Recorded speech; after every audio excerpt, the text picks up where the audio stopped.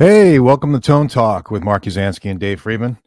We have got Lyle Caldwell from Psionic Audio on tonight.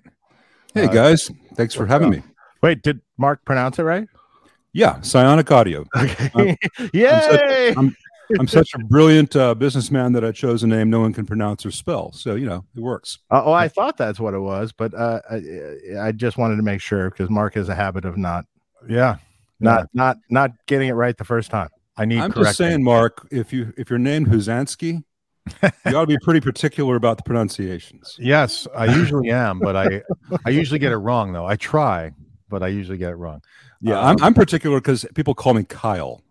And, oh, really? Yeah, and I mean, I understand we're outnumbered. The Kyles outnumber the Lyles, but the Lyles are better. Yeah, but do you know to any of the Kyles watching?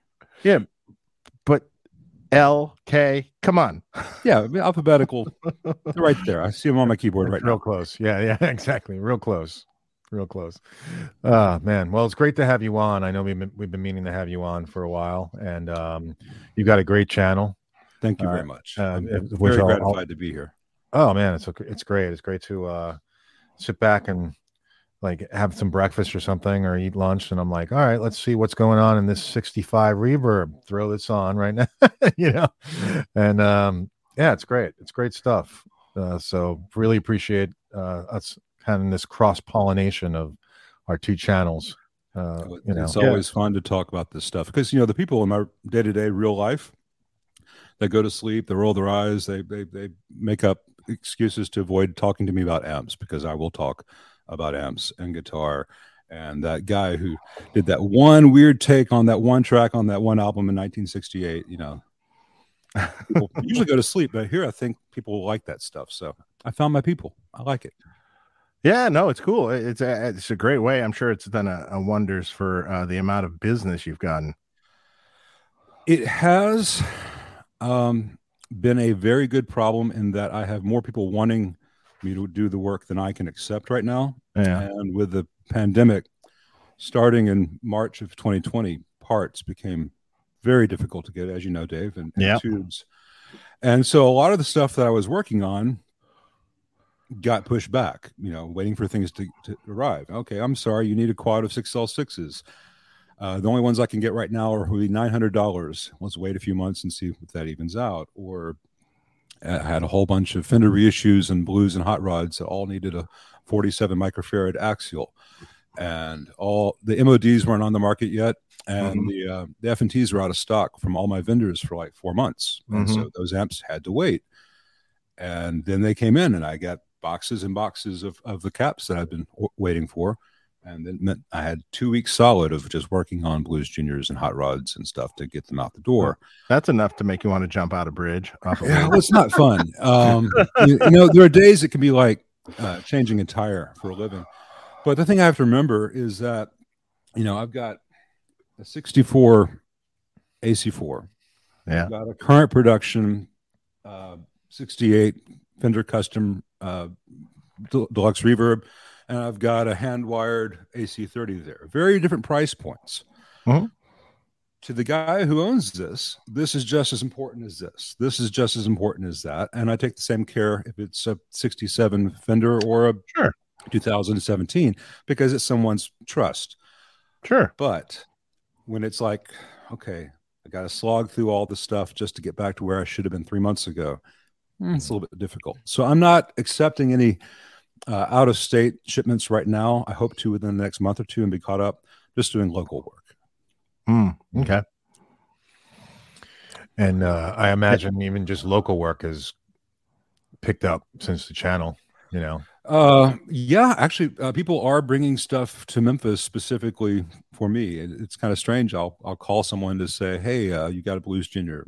I'd like to cool the bias down so your tubes will last." And he's like, "Yeah, that's why I brought it to you. I saw your video," and that's pretty gratifying, But I also get, hey, I saw your video on that 65 Super Reverb, so I brought in my 66.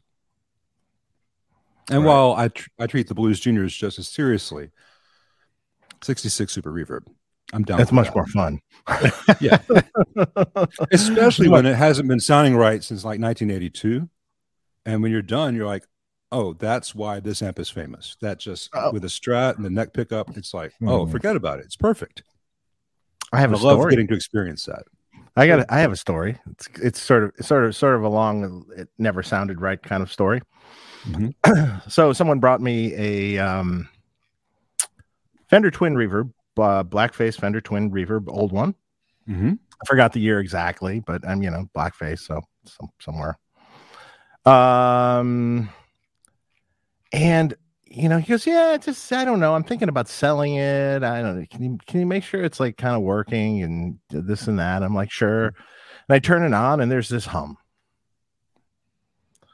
I go, that's interesting. So obviously, look at the filter caps and this and that.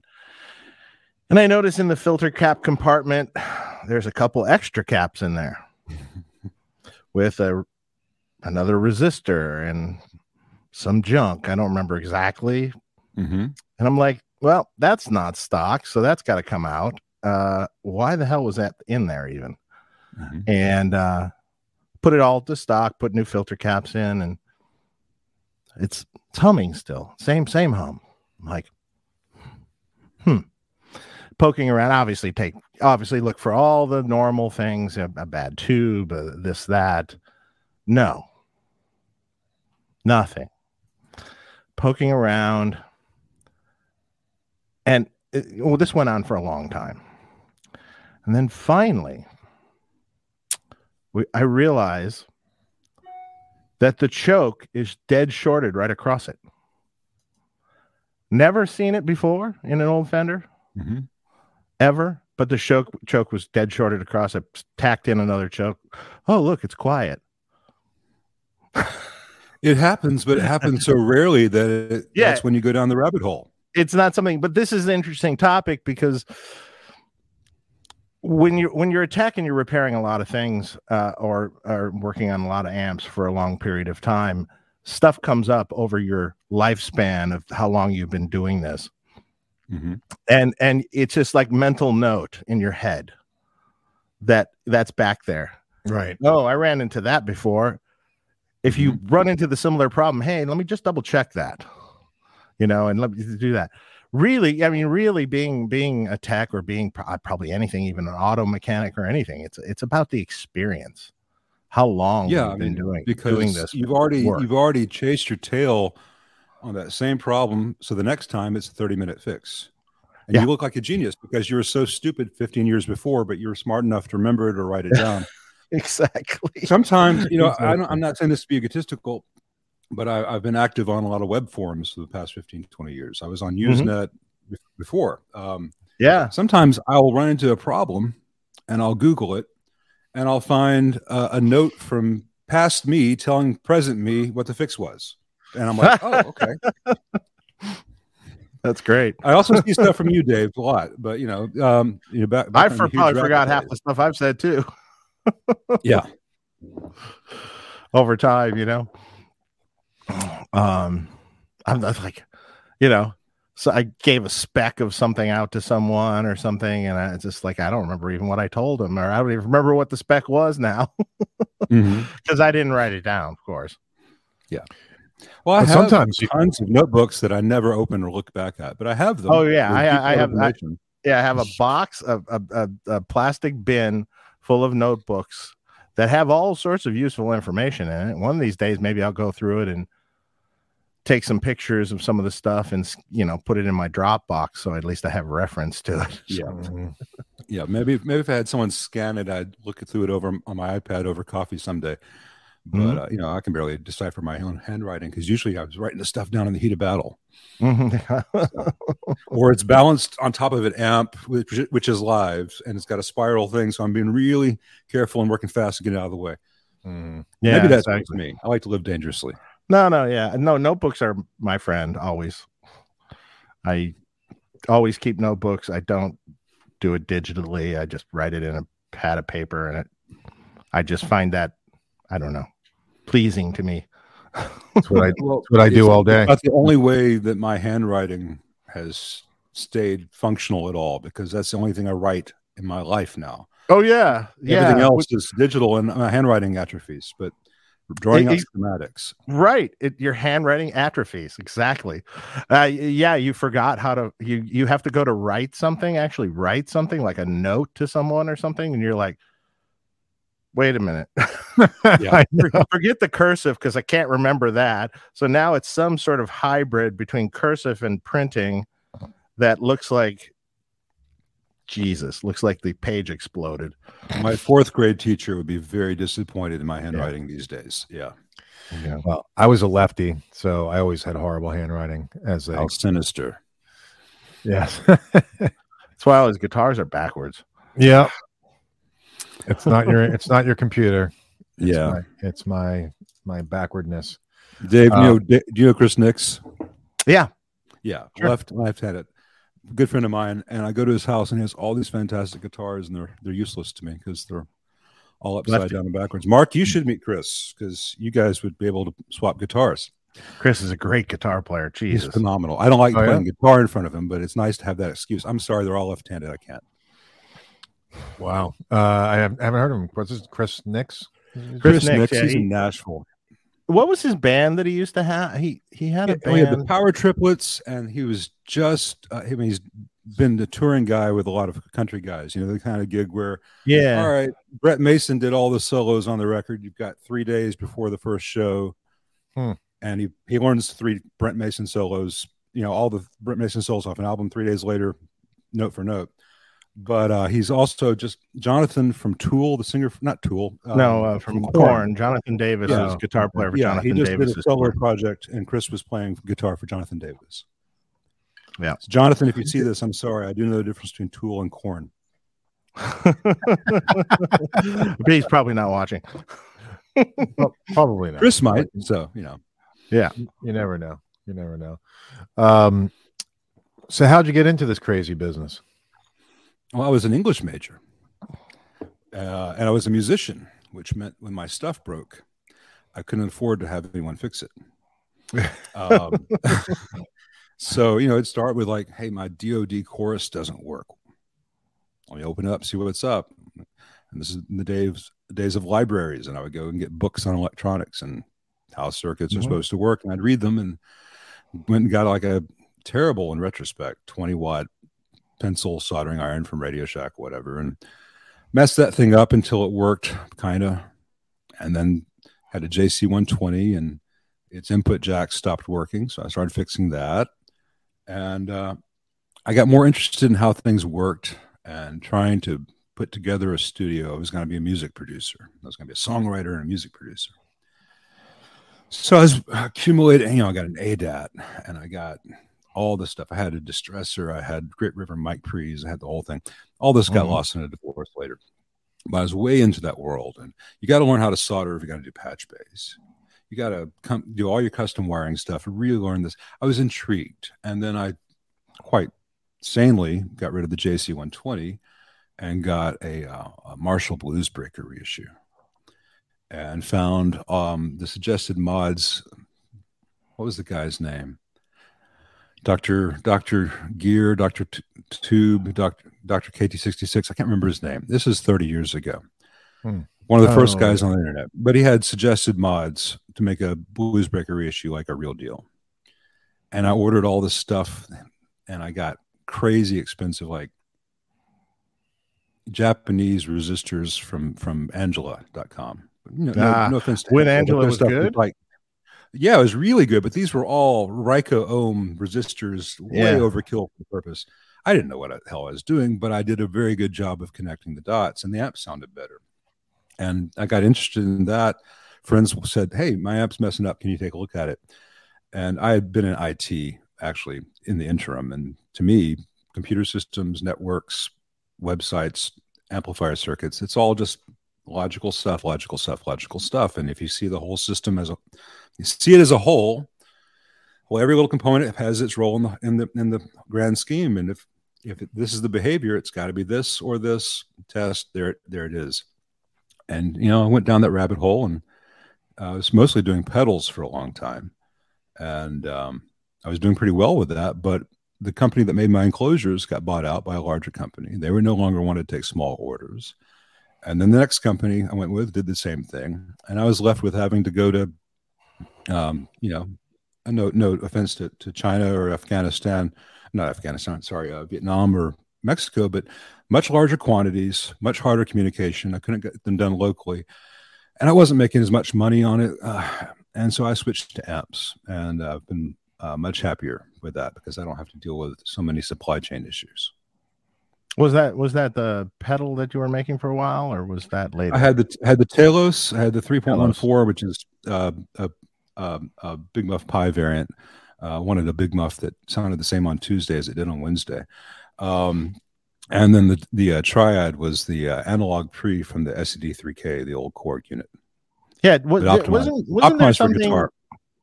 Wasn't that when, I guess, probably the supply problems and stuff? Wasn't that the issue? And then a bunch of people kind of were getting upset that you weren't. I remember. Well, yeah, those things dovetailed. So there were two crises divorce for that. Too, right? I had a divorce at the same time. I got divorced in the market crash of 2007. Yeah, and so I was divorced. I was going through all that turmoil. And all of a sudden, I was unemployed from my IT job, and I had no money, and I had a lot of outstanding orders. And back in the day, I would take a deposit, build the pedal, ship it. Right. Business model I would never, ever do again. Absolutely not. And I was unable to fill the orders for like a year and a half. Finally, and I was going through a divorce, and my credit was not great. I finally got a loan, and with that loan, I bought all the stuff to either refund the people who paid me or send them what they'd ordered. And I did. And everyone got either what they ordered or they got refunded. And I never would take anything, take any money ahead of time, or at least on that scale without contracts again. And I learned a hard lesson. One of the things is I barely remember this. That's why I asked. Recessions are frightening. Yeah. I divorced. Yeah, no, I understand. Oh no, I've been divorced, so I understand. But I barely remember that, so that's why I just asked you to refresh that memory, not to that's fine. drag up things. That was a big thing. I was persona non grata on the Gear page for a while. People, there's even a web page put up talking about how much I suck. And two of the guys who did that web page were great friends of mine before, and after I made things right, they've been good friends of mine since. So, they were rightfully hurt, but everything snowballed. And to make those pedals again. Well, the trouble is, all right, to make them again, I would need to either buy huge quantities of enclosures because they're custom enclosures. It's not like Hammond, or I need to find a company that did pick and place and all that. And I just, that's not been the direction I've been putting my business money into. Right. I've been trying to build up the amp business more. I'd like to make more amps. This is one of my custom ones. Yeah. And that one was affected by COVID because the guy who made my faceplates went out of business. I found another guy to make faceplates finally. It uses Mercury. I know what you think about that, Dave. I was good friends with Patrick at Mercury. And Patrick I was friends with Patrick too. I mean, it's a shame that he passed away. Yeah. And for the transformers I need, Habor might make some eventually, if I were to custom order them, but they're so backed up. Plastic tone's gone. It's a difficult time to do this. I mean, more better than anyone. Yeah. You've been able to pull the rabbit out of the hat several times, but each time there's let me tell you, wire inside that hat. The only reason we're able to pull the rabbit out of the hat is because of our business structure and who makes our amplifiers and the amount of money they have. So that's really the only reason we can pull the rabbit out of the hat. In fact, we're probably responsible for making everyone else have shortages of parts. Well, I know that you were probably a little bit to blame for the tube shortage last year. You weren't. No, Fender orders many more tubes than you do. Fender might be, so they use more. You order more tubes than I do, but that's the thing. If there's a fixed amount of stuff available, those with deeper pockets get the stuff, and that's just the reality. Yeah, the interesting thing about I often run into people that say, well, why don't I never had any problem with these tubes before or this or that. I go, yeah, but you're only buying for your amp. Mm-hmm. You're not trying to produce thousands of amps. And when you have thousands of amps in the field,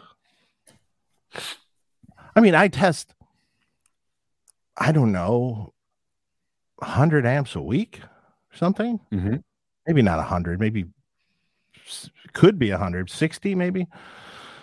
But every week I'm testing that many amps. I mean, that's, it's a lot of amps in a year. Yeah, I mean, I'm not doing it at the scale you're doing it at, but I do several hundred a year. People don't understand sample size. Yeah, when you put that product out there, then you see all the problems. It's like, oh, guess what? That manufacturer gave us a defective part. Oh, joy. It's only in 2,000 amplifiers. Mm-hmm. Yeah. You tried for that not to happen, but it does happen. It can happen. Mm-hmm. Absolutely. They can have a bad batch. They could do something weird. Even tube supplies. I mean, Yeah. I mean, JJ EL34s, we used to use them. For a long time, they were great. Then they had crackling problems. Mm-hmm. Then they red plated all the time. Then they were good for a while again. That Fender behind me, the 6V6S, the JJs, they go microphonic and combo amps. Oh, forget they can't use them. I mean, it's hard to use those in combo amps. John Sir and I were talking about the same thing. They're good tubes, but don't use them in a combo. No, they rattle. Yeah. But what are your 6V6s? Sorry, 6V6s are extremely limited in what you can use. I mean, there just isn't a lot of choices. At least EL34s, you have quite a variety of choices. Very many Sovtechs of general different kinds, and you have the JJs, and you have some Chinese variants, but a 6V6, it's kind of like, well, you got the EH one, and you got and you have the JJ one, and well, that's it. Well, these are the EH, and I've had good luck with them in the Fender combos. But and I used to like the tongue saws from time to time. They began to have microphonic issues, and like the JJ ECC 83s that everyone uses. I've noticed in the past 2 or 3 years, they lose vacuum much more often than they used to. I'm wondering if they went to a thinner glass. I don't know. I'm not saying that they've cheaped out. No one from JJ sue me. I've just noticed that an awful lot of frosty white JJ ECC 83s all of a sudden in the last 2 years. Now, I haven't noticed that. We used to use them in our first slots all the time in our amps for microphonics and stuff because, well, they're the lowest microphonic tube, I think. But I have noticed they just kind of up and quit. That'll happen too. They just up and it's working one day, and you turn the amp on the next day, and it's not working anymore. And that's just the preamp tube's just dead. It's done. Yeah, that happens. I did a video on that deluxe that'll be up Saturday, Sunday for those on my channel. And in that I said, for right now, the EHs seem to be good this week. Let's see where they're at in 3 months. The JJs may be the best again 6 months from now. We don't know. It's always fun. The tongue saw 12AX7 was really reliable for a long time before they began to get scarce and the prices went crazy. Now we have the embargo. But in the last 6 months of using them, I found that especially in old Fenders with shared cathodes, there was an awful lot of channel bleed with those things that would not be there with anything else. And you wouldn't even hear that in a Marshall unless you can't. Right. You can't win. It's like, well, what can I use now? Okay, kid, is this going to work? Okay, sure. And when there was a tube shortage, that was a mess for us because let's put it plain and simply. If you don't produce amps, the company goes out of business. Yeah. On the scale that the operation is, I mean, there's 80,000 square feet of well, something like that, 70,000 square feet of factory with wood shops and everything else.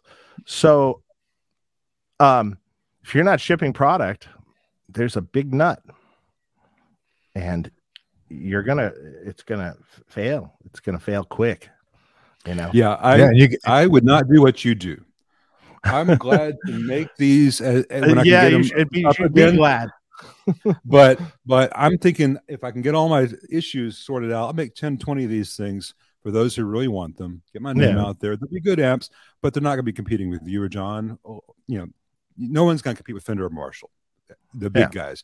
But I'm not looking to say, hey, I'm going to compete with Dave and John. People ask, are you going to make a high gain amp? I'm like, they got that. I don't need to make a high gain amp. Get a Friedman. Make your thing that you're into, and which is what I want to do the ones that don't exist out there. I want to find the niches that no one else has done, because you've got some really good Marshall variants, and if someone doesn't like that, they don't know what a Marshall sounds like. Whatever model you've got your bases covered. John's got quite a few great ones. Yeah, that's a wheel that you guys have already perfected. I'll need to reinvent it. Right. Yeah. That makes sense. I don't ever look at any company, though. To me, is like, for me, it's like you create your sound, you create your amp, and Soldano can create their amp, and Egnator can create their amp, and Sir can create their amp, and there's a market for everyone. And let the customer just decide which one they like the best. And it's different flavors. I feel no competition. I just feel like more. Let's all be friends and let's all help each other any way we can, and let the customer decide, because ultimately the customer decides, period.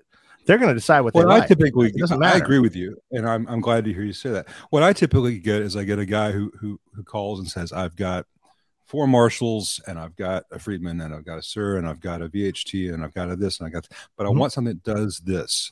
I have made several very niche custom apps for guys. Sometimes chasing the tone on one record, which can be an impossible thing. Sure. Because people don't understand about 2-inch 15 IPS tape and U87s 8 feet away. U87s, 57s, Run 21s, this and that, mastering, or EQing. Can you make me sound like Edge? No, I can make an amp that if you ever get recorded in a Giant Castle by Daniel Lanois will sound a lot like that. Yes. But can you play like Edge? Right. Have real good timing, real good songs, and then get recorded in a Giant Castle by Daniel Lanois. Good luck. Yeah, exactly. That amp does not sound like that in the room. Hey, I want to make sure I get to our sponsors before we get deep into the rabbit hole here. So first of all, everybody who's watching, make sure you press subscribe and click the bell. All right. If you have not pressed subscribe, please do that. Yes, do that below or wherever it is. Or is it over there? Right. No, wait. It might be there. Right. No. All right. There. And then also check out Sweetwater in the link that we provide. We have an affiliate link. And then also check out fixpedalboards.com. Okay. Which is someone you should know, Lyle. I will check them out. I wonder what register a complaint with Sweetwater, though, if we have their attention. The last time I ordered something from you, you sent me a bag of Bitter honey. Nobody likes Bitter honey. Cut that shit out. I like Bitter honey. I was going to say, I like Bitter honey. You're the nobody I'm talking about. Yeah, but I like Bitter honey. But for a while, I had notes on my account at Sweetwater to only send me the Atomic Fireballs. And for a long time, they would only send me that. But now I think that note has fallen astray now. And now I've noticed that their little Smarties have shrunken. It's like instead of the full length one, it's like this little miniature version of the little Smarties. I have to confess, it doesn't matter. I toss the Smarties, on site. So, what do you? Any of them do you eat? Anything out of the bag? Yeah. Sometimes there's like a Laffy Taffy. Oh, yeah. Okay. The trick with the Laffy Taffy is you put it in the freezer. And then it's crystalline. It's fantastic. Oh, and then you can peel the wrapper off easily. That's true. It's a little bit tricky, but you peel it first, Dave. Oh, okay. Okay. See, I used to rabbit holes. Freezing Charleston shoes. Yeah. No, I haven't heard Charleston chews in a long time. I loved those when I was a kid. I last had one in Charleston. It was chew. It was not as good as I remember. That's great. But I was at a gas station in Charleston. I saw it and I thought, well, let me try it. Yeah, okay. I love it frozen. Good stuff. Again, I'm a weirdo though. I like a Zagnut. So if you want Sweetwater wants to see Zagnuts. You also had a comment about coffee that I go the opposite direction on. How's that? See, I'm the one that likes the Italian espresso, and you're the one that likes the regular coffee. But that's okay. We can be. This would be different. Like a 30-second thing. Just a little. You drink it and you're done. Yeah. Well, I like the savor. I like the savor. I like it to be a long, enjoyable process, not a stand at the counter, drink the bitter stuff, and leave. It shouldn't be bitter, but anyway, that's a different story. We can just agree to disagree on this. On coffee. Well, when we eventually hang out, we'll find a place that has espresso and coffee, and we'll be fine. So problem solved. Hey, I want to thank Daryl Bibler. Thank you for the super chat, Daryl. He says he loves Tone Talk. We love you. Thank you. Thanks for the super chat. We got G and Kiko's home studio. Love Tone Talk and Psionic Audio. It'll be interesting to hear the 2-amp guys compare notes. Yeah, they've already. We both said we can't find our notes anymore, so it's gonna be hard to compare. We forgot. That's true. We're kind of old. We start forgetting things. Yeah. The problem I have is a lot of times I'll have to do a playing demo of an amp like at 10 in the morning, and my hands aren't working yet. My hands are stiff until about noon. Uh-huh. Used to be other things, but So. Yeah, it used to be other things.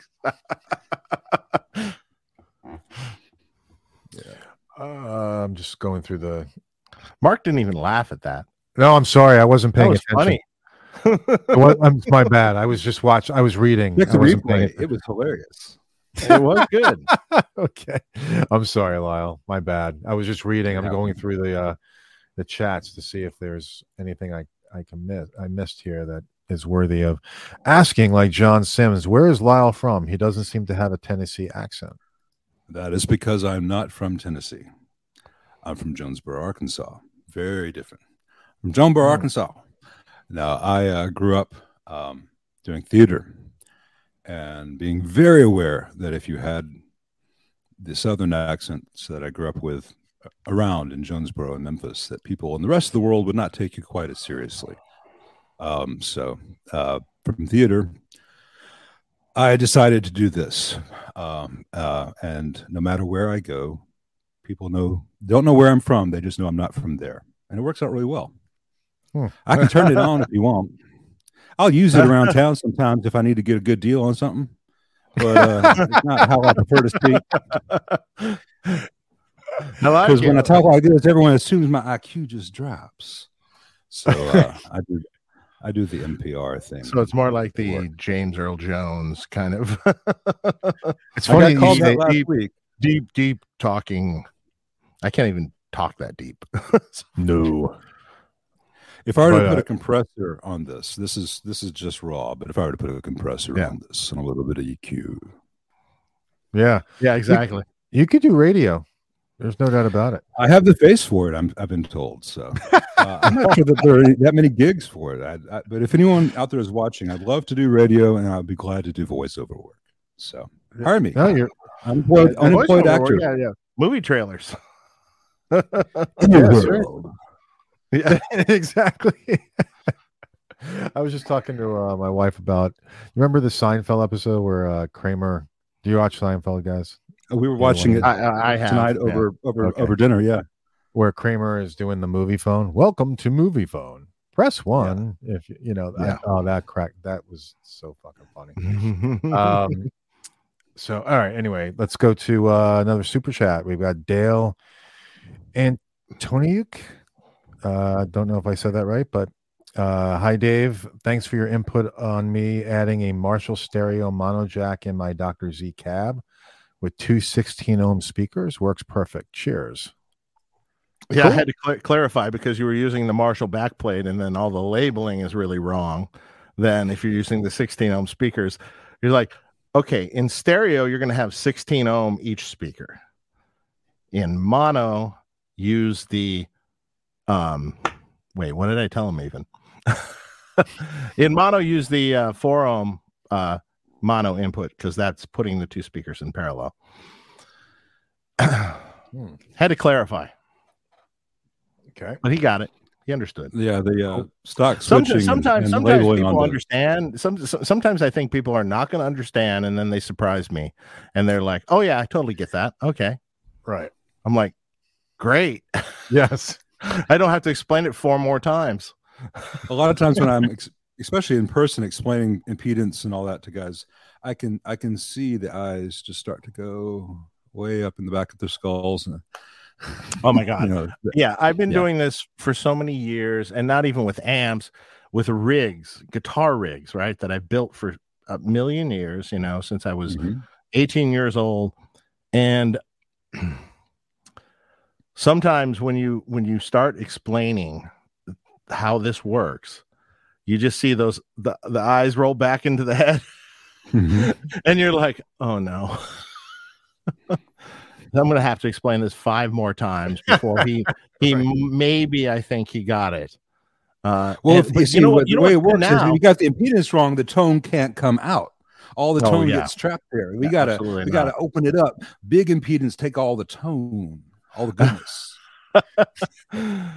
Yeah, I find myself going a little carny at times, but it's effective. Fortunately, now we have our cell phones, and now a consultation with me. It's like, hey, get on your cell phone, record a video of what I'm telling you right now. And they record the video of what I'm showing them how to do. And then I go, you can watch this till you're blue in the face now.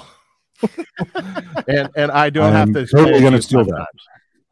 Yeah, it works really well. Yeah. I'll just send them a video of you explaining it. That works great. Mario Trejo. Hi, Mark and Dave and Lyle. Hello. Jason Tong. Jason, how's your knee? What's up, Jason? Yeah, man. How's your knee replacement? Oh, he had a knee replacement? He had a knee replacement. Ouch. That's got to hurt a bit. But I imagine he's hobbling around. He's young for that. As best he can. Did he have an accident or something?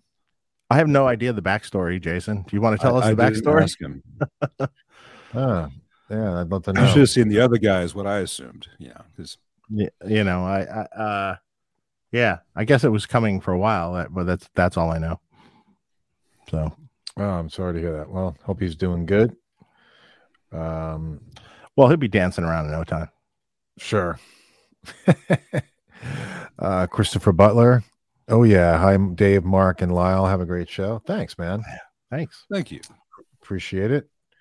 Let's see. I'm just scrolling here, so I don't want to miss anybody. LRM says I enjoy Psionic audio streams. Thank you. I just started doing that. Now that I've got this rig set up, which I pretty much put together for tonight, it was a big kick in the pants to get all the live stream stuff set up. I'm gonna start doing that once or twice a week as time and subject allows. But I wanted this to be the debut of the higher res well-lit thing. So thanks for lighting a fire in my butt, Mark. Oh, I'm glad I could help. Ben Coombs, what's up, Ben? Thanks for being here.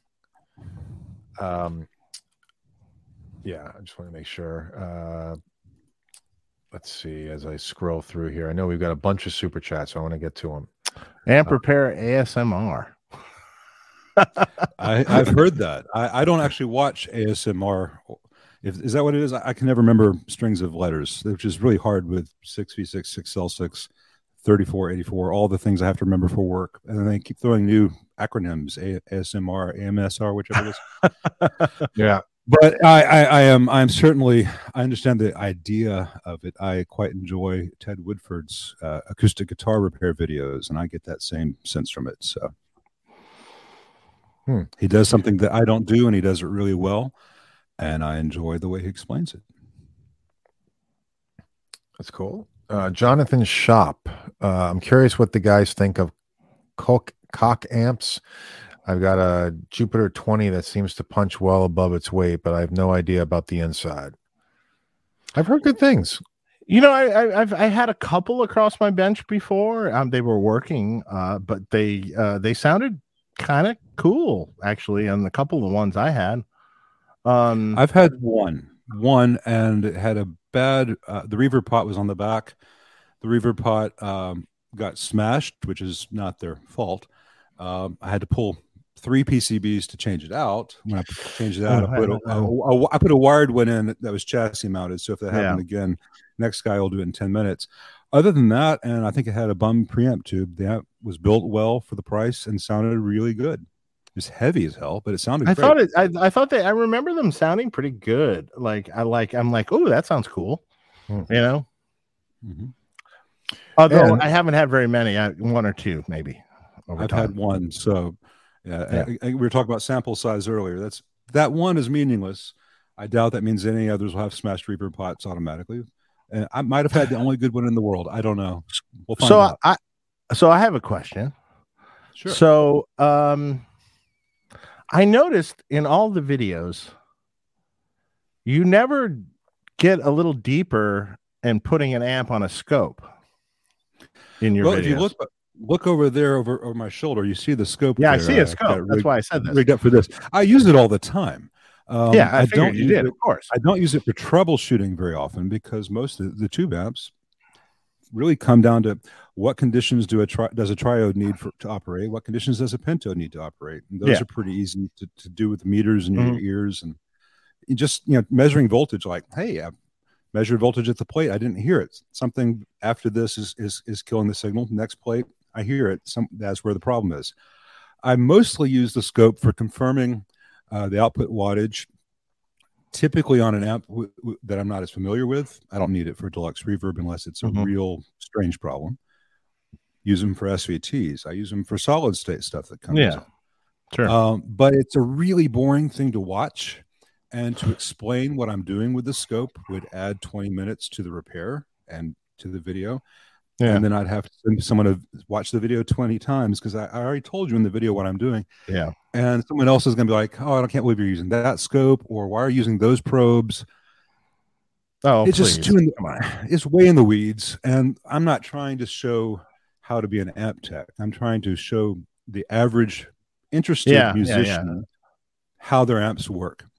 Yeah, that's what I figured. I just was curious. I'm like, I never see a scope in this thing, and I know you use one because come on. There's my scope. There's my signal generator. I've got 2 dummy loads there they can't see.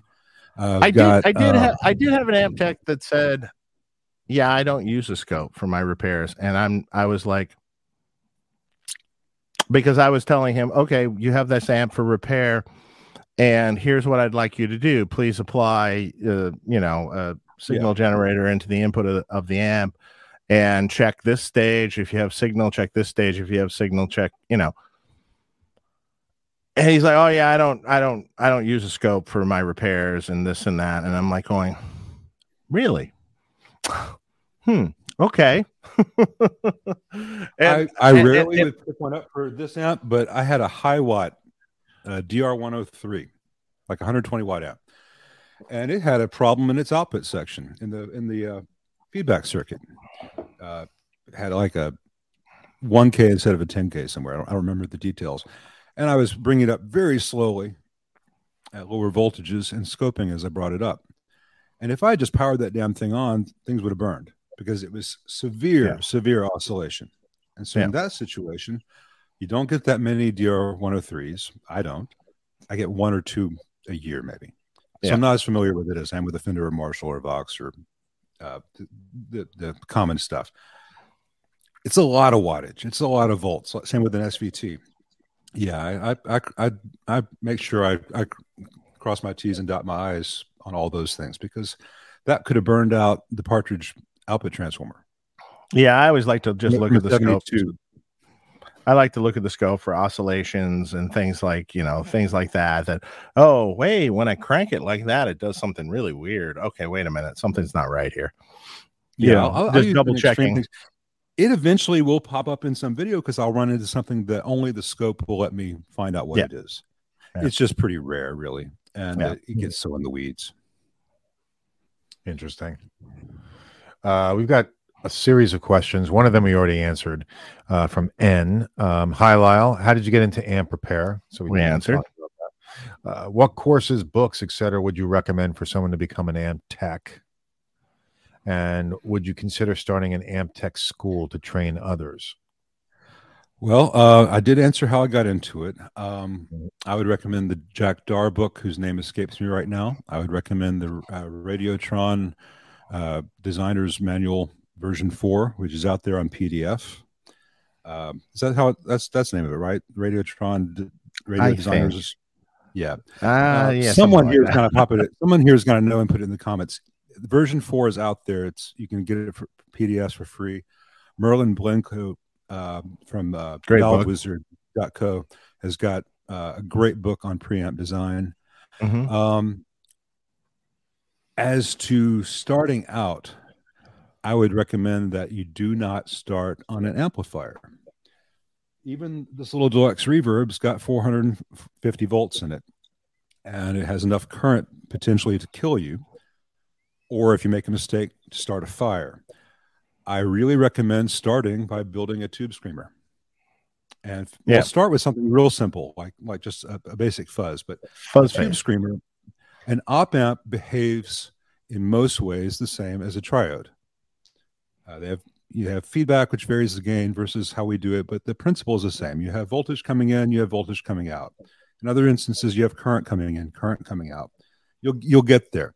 But if you can build a tube screamer and learn how the tone stack works and how each gain stage works, and if I change this, this is what the sound is.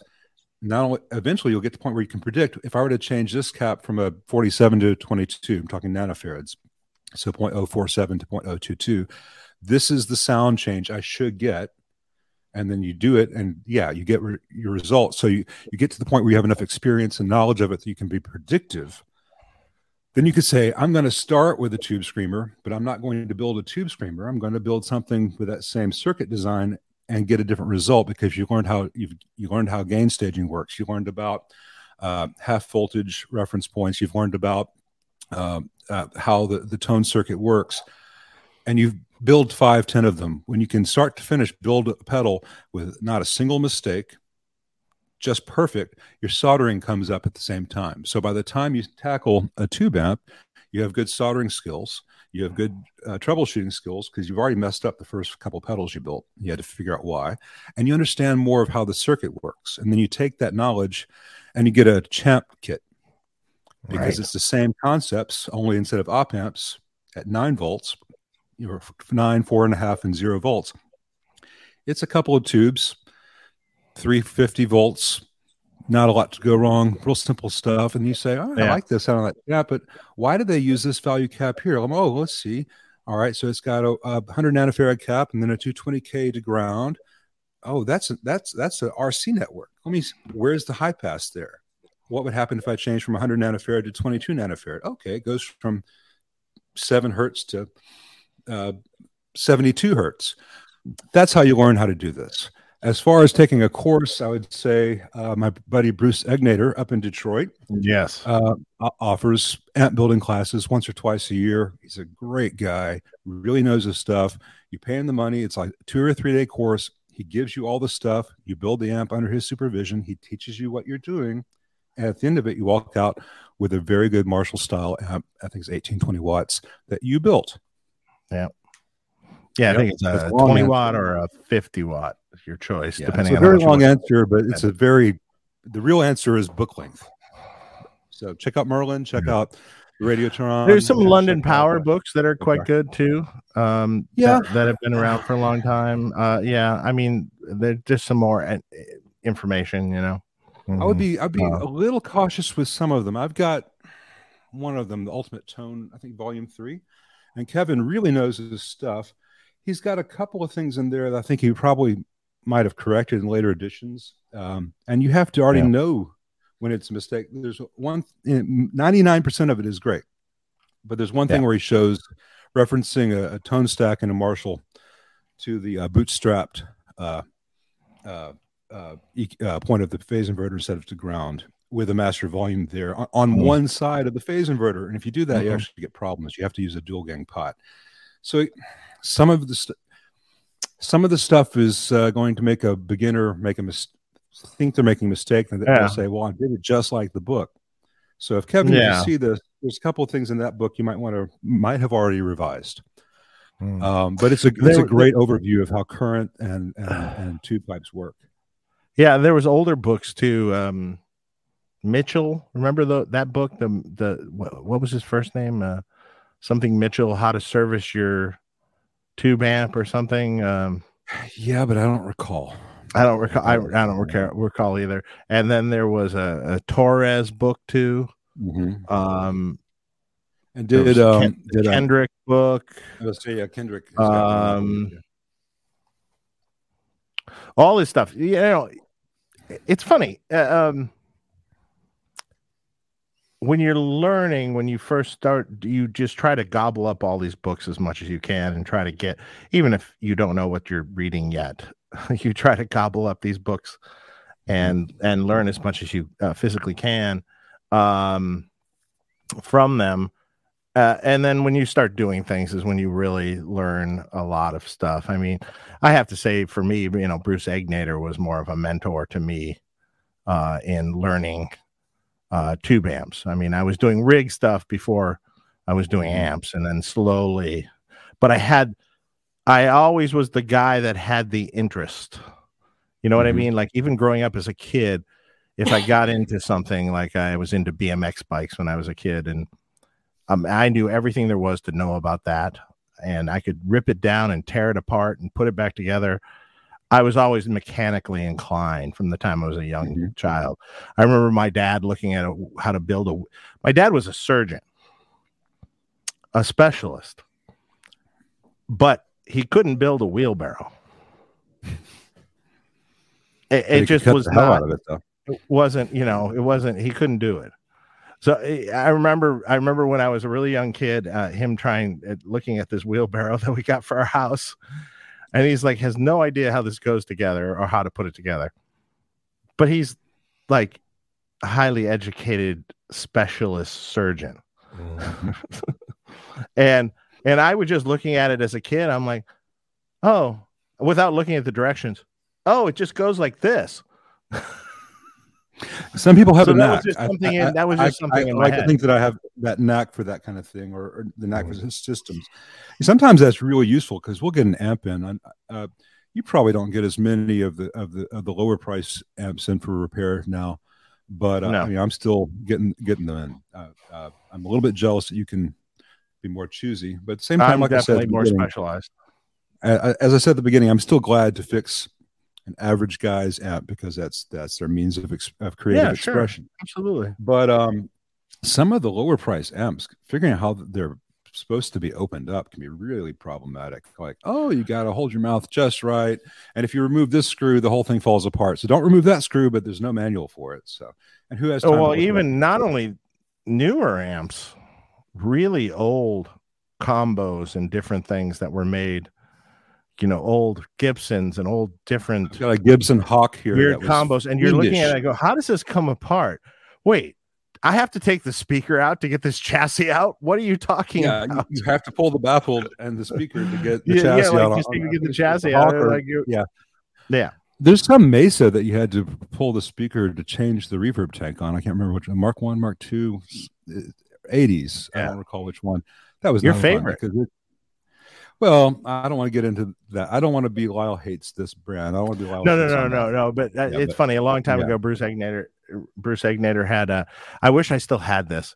There was a list about Mesas because he did a lot of Mesa service back when he used to do a ton of service, and it was like some of the lines were like, never offer to modify a Mesa. Mm-hmm. Never assume there's a schematic for the Mesa. Never assume that if there is a schematic that the schematic is right. He had this whole 10 point list. He's very correct. He's very correct. Exactly. Especially in the older in the days when he was repairing them, Right. You get a schematic where this resistor on this plate resistor for a triode says R22 on the schematic. Mm-hmm. The actual amp doesn't say R22, and the print is actually under the component. If you remove the component, you'll see that it says 220K. It might be R22. Or you know that, hey, this, according to the schematic, there's supposed to be a 100K plate resistor on this. It's got some part number that I can't read because all the part numbers are under the components. And then you eventually find the thing, and it's 8 inches away from the triode it's the plate for. And it's under 3 orange drops that are put on top of it, all covered in goop. Well, you forgot the one of the solder joints. You forgot the 3 LDRs on top of that. Right, I got to do that on a Mesa. What was that thing? Studio 22 this weekend. And one of the solder joints for that plate resistor in question is actually being covered by a plastic standoff. Yay! That's your Tuesday when you work on a Mesa. Yeah, I've heard. John's guitar. He said he played a few Red 7 amps the other day at Axe Palace in Massachusetts. Cool. Yeah, they're good sounding amps, man. Yeah, awesome. I have I've got their preamp actually. One of their few preamps that they have produced, and it sounds killer. And they're good guys. So if you guys get a chance to pick up a Red 7 amp, definitely do it.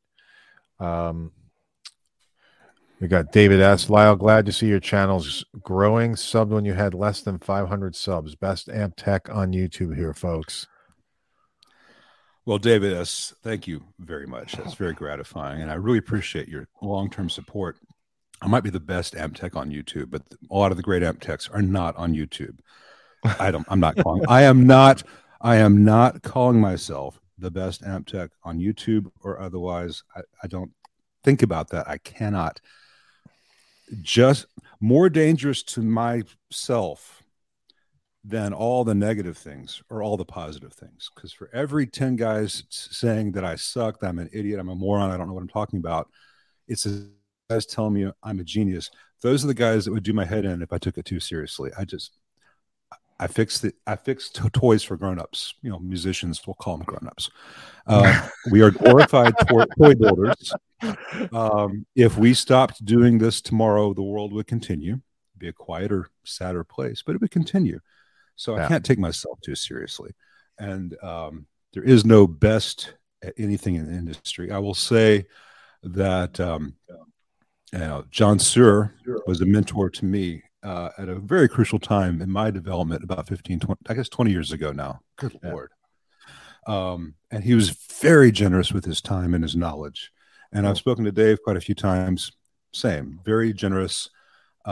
And I don't get blasts of egos from those guys when I talk to them.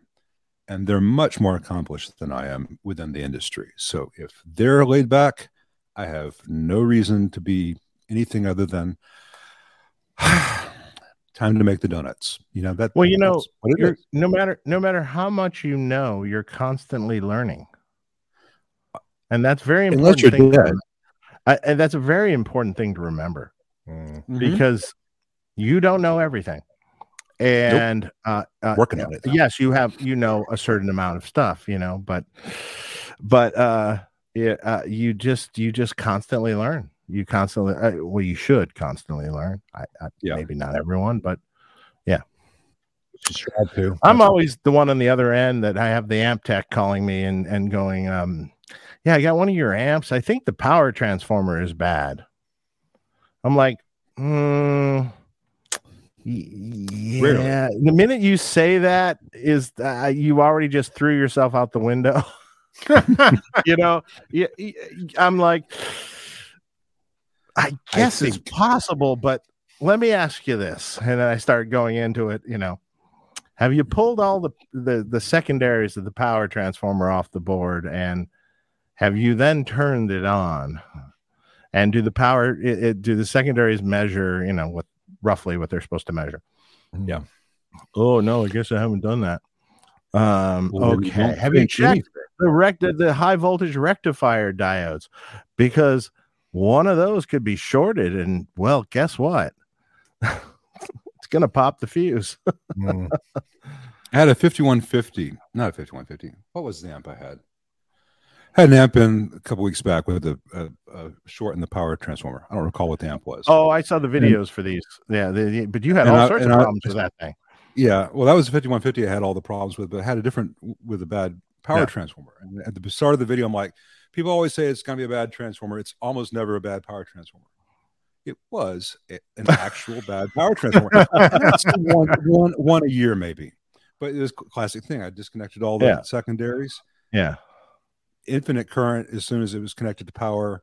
Yeah. No short to chassis, just a shorted coil somewhere.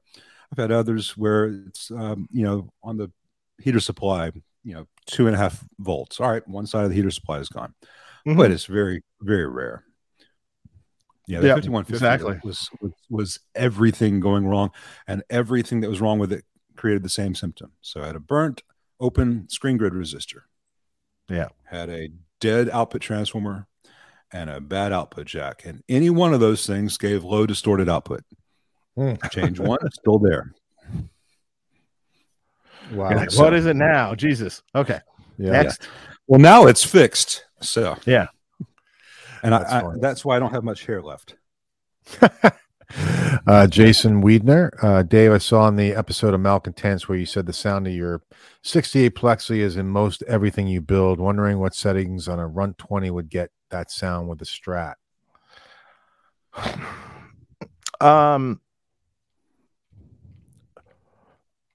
How new is your Runt 20 is the question. If it's an older Runt 20, it might actually not do it. The newer ones, I changed a couple little things where it probably could do that, but it would be the dirty channel with the. I mean, I run that Plexi with everything on 10. It's more of the Van Halen kind of Plexi, right? So I run that with everything on 10 with a Variac. And so that was the basis in the tone in my head that I loved. And that kind of, I put in the DNA of all the amps, sort of, because that's just the sound in my head. So that, that's what you kind of voice stuff for. And if it would be probably something like gain on 10, bass on 10, mid on 2, treble on half, presence on 4 or something, maybe roughly. Master to taste, roughly. Mm-hmm. Okay. And remember to plug the guitar in first. Yeah, and boost switch on. That'll help. Man, the chat is busy tonight. Yeah, it's super busy. Do you see Show Me the Beast super chat? Yes, we will get to that one second. Mark does rock. Thank you, Mark. Oh, thank you. Michael Hordowich, thank you. Great show. We got Amp Legend, Dave Freeman, Lyle, Jason Tong. Thank you all. But I'd like to say thank you to Mark for making these shows happen. Without you, there'd be no show. You rock, Mark. Wow. Thank you. This is true, people. I'll take it. This is true. Mark does all the legwork, and Mark interfaces with the guests, books the time, tests with the guests. Believe me, he needs some praise with this. So anyone that says otherwise, or you can go, what you can go do. Yes, thank you. I appreciate that, and I have a day job too on top of it. So, but I love doing it, and it's really fun. So that's why I keep doing it. Yeah, I just have a 6-day a week, 14-hour a day job. Yeah, only 6 days. I do not work Sundays ever. Good on you. That's how you know you've made it. But you got to understand. I wake up at like 6:30 in the morning, and I start answering emails, and because I answer emails. I do all my customer service.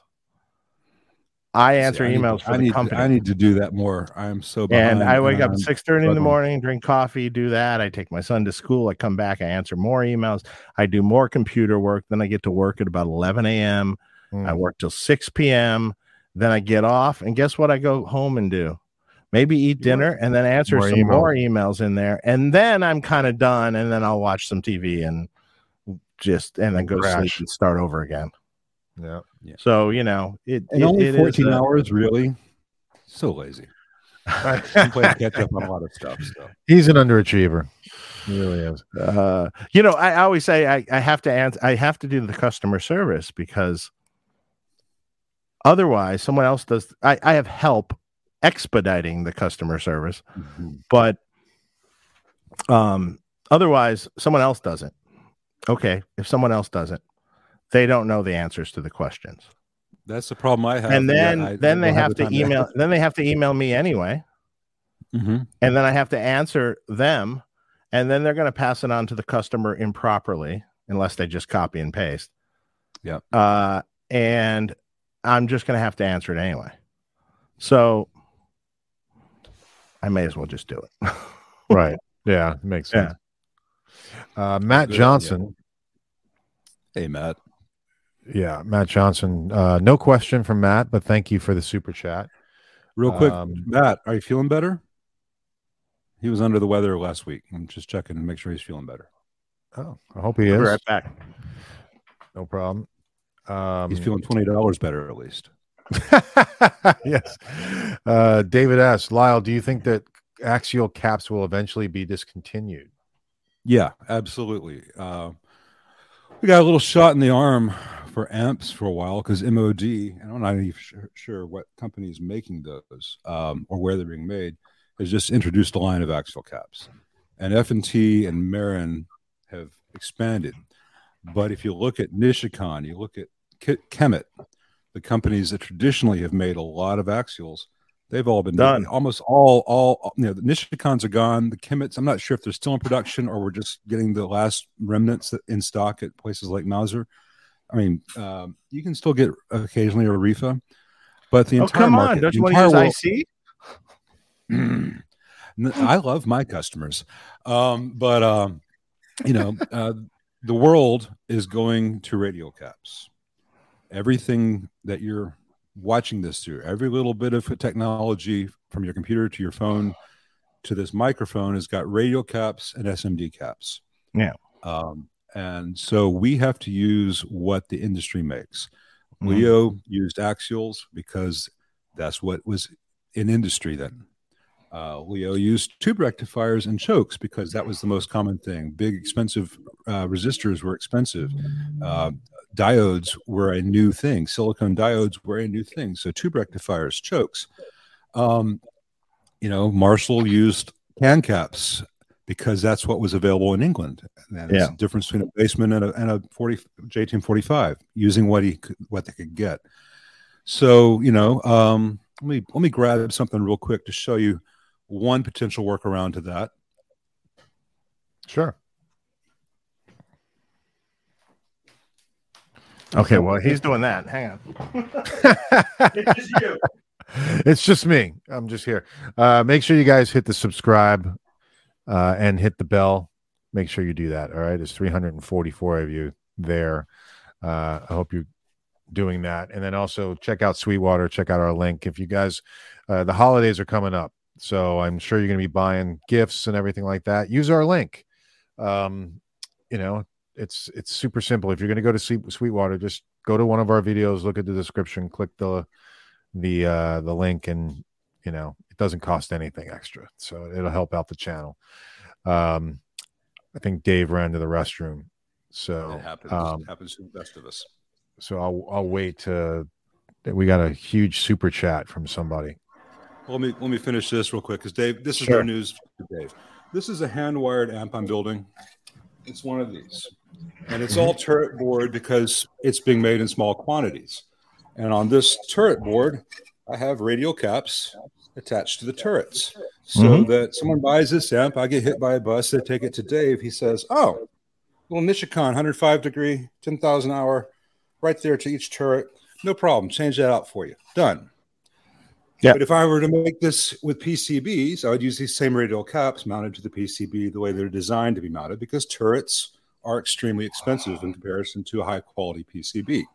But, I could have very easily used a can cap in this, even had a place in it from the chassis manufacturer. I could very easily have used axial caps. And then in 10 years, when no axial caps are on the market and you need to recap this, you'd have a problem. In 10 years, you can still get Nishikon and similar radials. So that's my thought on that whenever possible. Yeah, and to be fair with IC caps, they're wait, I can wait till he's back. I'm here. I just had to put that aside. And to be fair with IC caps, there is a series of IC caps that are 10,000 hour caps. Yeah, Illinois Capacitor is a huge subsidiary of CDE. CDM. Yeah. They have really good caps. Fender is not choosing them. We have chosen on some of ours to do some IC caps now, but they are the 10,000 hour series, the best that they have, 105 degree caps. And we did that because we ordered a large supply and they could actually deliver it. I don't think there would be problems with that. 10,000 hour cap should be good. Yeah, I think you'd be fine with those. But the ones that I take out of Fenders are not that. I started go in that trash and find the ones I took out of that this morning, and they're 85 degree, and they all have relatively high ESR. And one of them, the 100 microfarad, actually measured 500 picofarad. So I think that might have been a bad cap. What do you think, Dave? Could be. Yes, I saw that video already. I do watch. I didn't know that you're watching my videos. Yes, I thought you had 16-hour days. Wow. But I do like to take little breaks where I fuck off for a minute. Show me that beast with a huge super chat for us. Thank you extremely. Yes, I can. If we could give you a hug, we would. I would. I'd buy you a drink. Wow. So he wants to know if he puts flux capacitor in his DeLorean, can it make it to Toshi Station and pick up some power converters? Sorry, he was going to go to Toshi Station and pick up some power converters. He got it. You do sound smart. Show me that beast. Yes, he loves the little sister in New Taco. Okay, thanks. Cool. Bye. Hey, thank you. Did you buy one? He gave you all his money just now. He gave us all his money. Thank you very much. We really appreciate that. That's too much, but that's just, it's never too much, but it's a substantial donation. So thank you. John DeShane. Hi, John. Hope you're doing well. Lyle, you're my second favorite amp guy. I've been looking forward to the show since I discovered you. Really appreciate your honesty. Dave and Lyle, which AC30 or variant do you recommend while I wait for Dave to build his? Oh, boy. Dave, you go first. Personally, a vintage copper top converted top boost AC30 would be my favorite choice. I have one. With a Mark Sampson converted. Yeah, that is a very good choice for those who want to be able to go buy one that works and gets a good sound out of. Your best bets are either the custom series, the AC30 custom C2X, the X with the blues. Know that with the custom, it's got slightly more gain than the originals because the op-amp circuitry for the loop and all really has a gain factor of 4 instead of unity. So you're getting a little bit of extra crunch out of that amp. And it's not the op-amp clipping. It's not anything that's solid state in the distortion. It just hits the phase inverter a little bit harder than the originals. Or the hand-wired series, which is closer to the originals, costs a lot more, but it's way over filtered. And some of the ceramic disc caps in there are really brittle sounding, and the hand wiring is not great, and a lot of tack soldered nonsense that I don't think Dave would let go out the door. I would not either. So you can take a hand wire to a guy like Dave or me. We can make it right for you, but you've got a $1,800 amp that you just spent $400 making great. Or you can find a used AC30 custom C2 for $900 maybe. Get some good tubes in there. Eventually take it to a guy, spend $200 to put it to unity gain if you want. And there's a 330K resistor in series with the normal volume pot on that amp, same as the Custom Classic. And they were copying the treble channel version, the normal channel from the treble version of the 60s amp. No one likes that. It's really bright. If you take that 330K and jumper it, just solder a wire across it, you get a lot more gain, a lot more life. It's less brittle on the normal channel. It's not going to be the Brian May, Rory Gallagher normal channel, but that thing's really muffled and dead unless you're using a treble booster. Right. Correct. Shocked and Persuaded. Hey, Lyle, I made a donation in your name to Tone Talk. Hey, thank you. Thank you, sir. Dave, I recently bought a small box 50. I love it. Only regret is I didn't get the Wildwood edition. We can mod it for you. Ah. Although, to be honest, you're going to have to wait a couple months because I have far too many amps sitting here that are not getting done, and I need to actually try to get them done because I need to clean the shop basically of stuff before I take more stuff in. And I probably won't be able to do that. Right. Vipas Patil, what's up, man? Hey, man. Thank you for the super chat. You're always great viewer. Now that is a different currency. Yeah. I just saw that. I don't have my readers on. I was wow, you're making some big money tonight. That could be big money or it could be $20. I don't know. I think but either way, $20. Whatever. Either way, thank you. Appreciative. Yeah. Thank you. Either way. Not belittling anyone. Hey guys, I was wondering if you could touch upon the most common ways you see amps getting damaged at home. Dust, leaving it on for hours. Any tips on avoiding amp damage and how to prolong the life of tubes? Good question. Oh man. To be honest, I want to be honest here. Amps are much more durable than a lot of people think they are. I always kind of I always sort of laugh these days. People bring the amps in the covers and stuff, in the padded covers, and they're all wrapped up nice and neat. And the funny thing is, in the old days, there were no covers.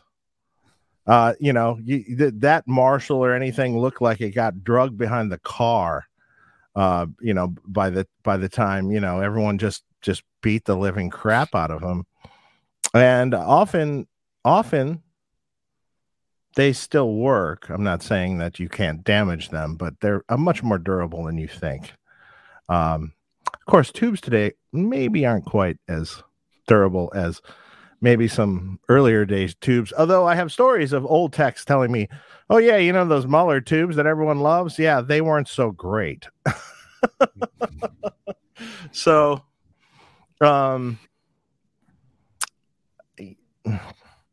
what to do? I mean, don't drop it. Here is a cup of coffee. Here is an amplifier. Oh yeah, here we go. Don't put the coffee on the amplifier. Put the coffee or the beer or the Coke, either kind of Coke, any powdery or liquid substance. This is not a on the amplifier. Everything Dave just said. Tubes in a healthy amp. Oh my God, I left my amp on for a week. You might have a higher utility bill than otherwise, but the amp should be fine. It's not going to be passing any signal. Make sure. I have a video on Fender Reissue series, but it applies to all.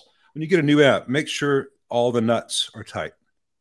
Make sure that the screws holding the handle in place are tight, especially if you have a Marshall or some other thing with the chassis on the bottom. Twice a year, take it outside and blow it out. Get all the dust out, because that stuff will get down the tube sockets. Nothing heroic. Don't spill anything on it. But if you leave it on overnight and it doesn't work the next day, you had some other problem that was revealed by that. It did not cause the problem. It would have happened to you on your next gig. So be glad that it happened at home the next day. I have a video up, Blues Junior left on overnight, because that was what the client thought the root cause was. And it's got like 50,000 views. People love Blues Junior videos for some reason. And in the video, I thought I was very clear in saying the problem is not that the amp was left on overnight. The problem was it had damaged traces on the power tube board, because the damn thing was biased too hot, gets too hot, had no dissipation. It would have happened on a gig. It would have happened the next week. It happened the next day after being left on overnight because it had a problem. And half the people don't watch the videos. They see the title, and I get people saying, "You idiot, leaving the amp on overnight won't hurt it." I'm like, I know. It's my clickbait title. My clickbait title. Sorry. Exactly. Well, that clickbait title, got me 50K. So, exactly. Sorry, not sorry. But once you got past the clickbait, I gave you real information. I don't do clickbait very often, but you got to figure out how to get the algorithm to work. Yeah. Well, we're Dave and I just we were just had this discussion. Yeah, we were just talking about it this week. We're going to be doing more enticing titles for our videos, because it seems to work and get more get more views. My wife teaches graphic design and marketing. I listen to her. Yeah. Well, tomorrow and it says, "Will this amp get you laid?" And you press play, and I'll just say, "No, not at all." Yeah, but the titles, the titles. I mean, I'm just as guilty. You're on YouTube and you see a title and you're like, "Oh, click," right?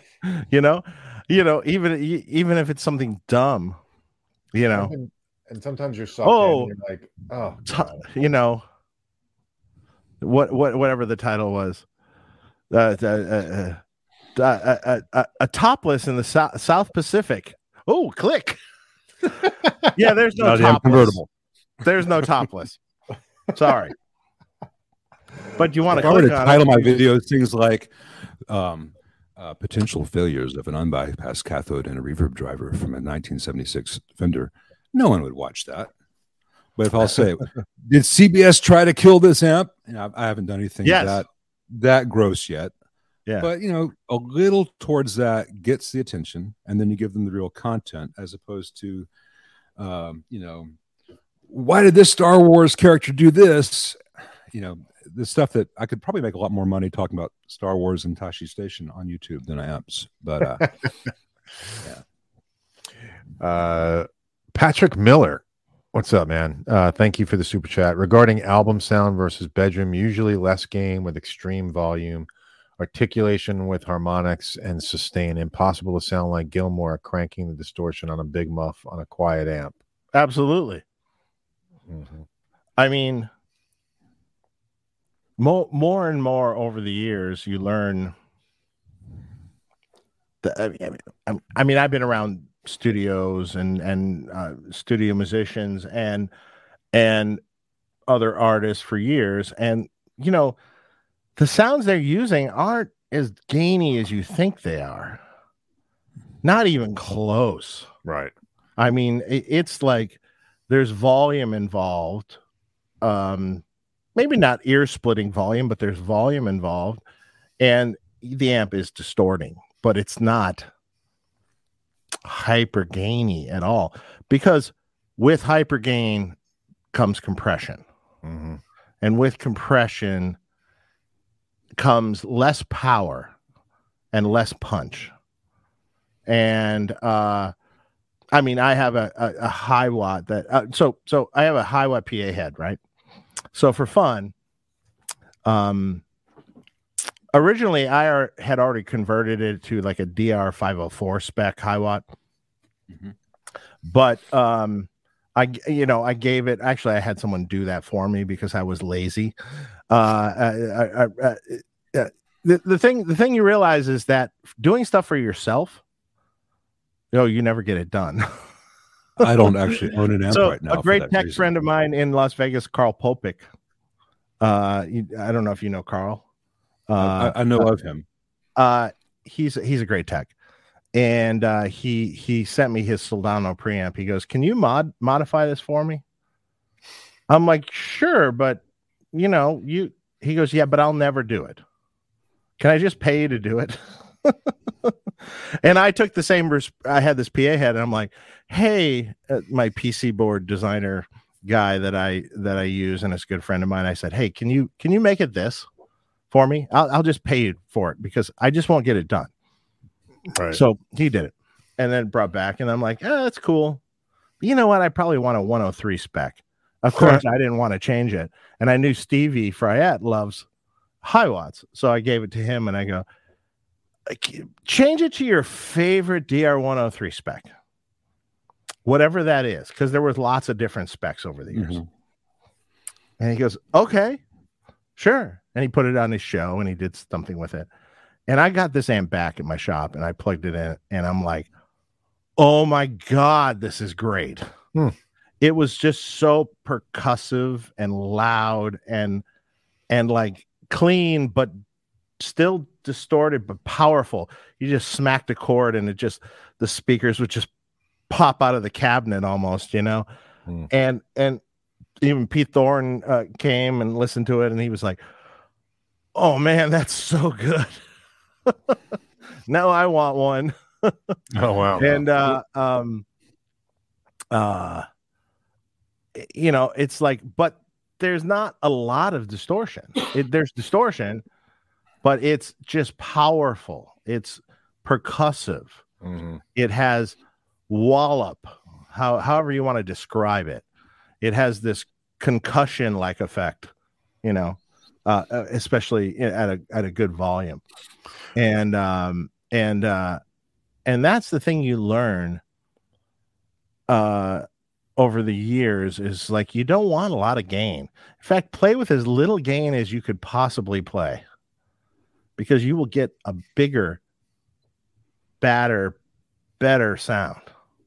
Especially recording. Yeah. It's I stacking agree with multiple tracks, and it's almost like I've even talked to a bunch of recording engineers about this too.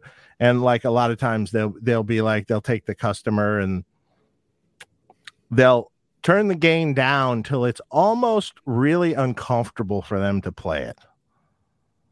And that's how they record it. Because in the end, it sounds like the best guitar sound you've ever heard. The stuff from Led Zeppelin, AC/DC and stuff, there's not a lot of gain there, but it's a huge, powerful guitar sound. You know? It's true. Well, yeah, absolutely.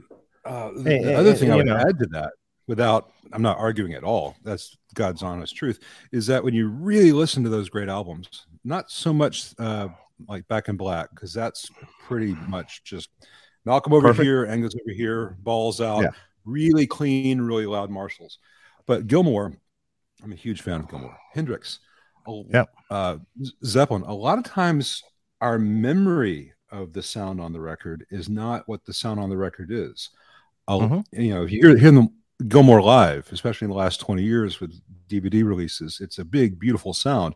If you really listen to the guitar sound on, say, Breathe, it doesn't take, let me try to do this in what the camera sees. It's not taking up this much of the audio frequency range. It's taking up this much of the audio frequency range because there's keyboards and there's bass. And as a result, you hear that, and it's crystalline and it's beautiful.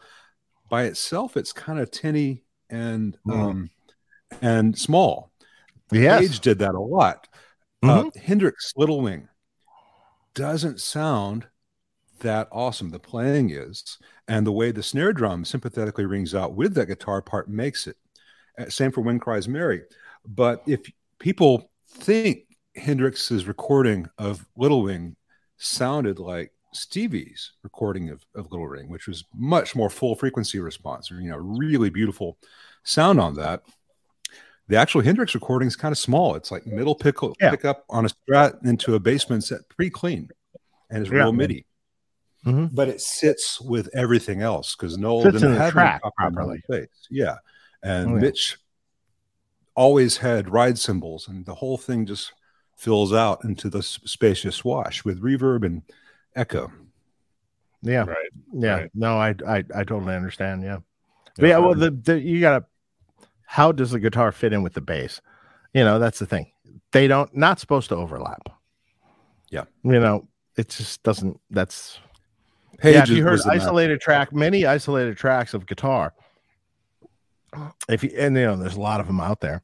If you listen to them, they're just like, wow, that sounds like shit. Right.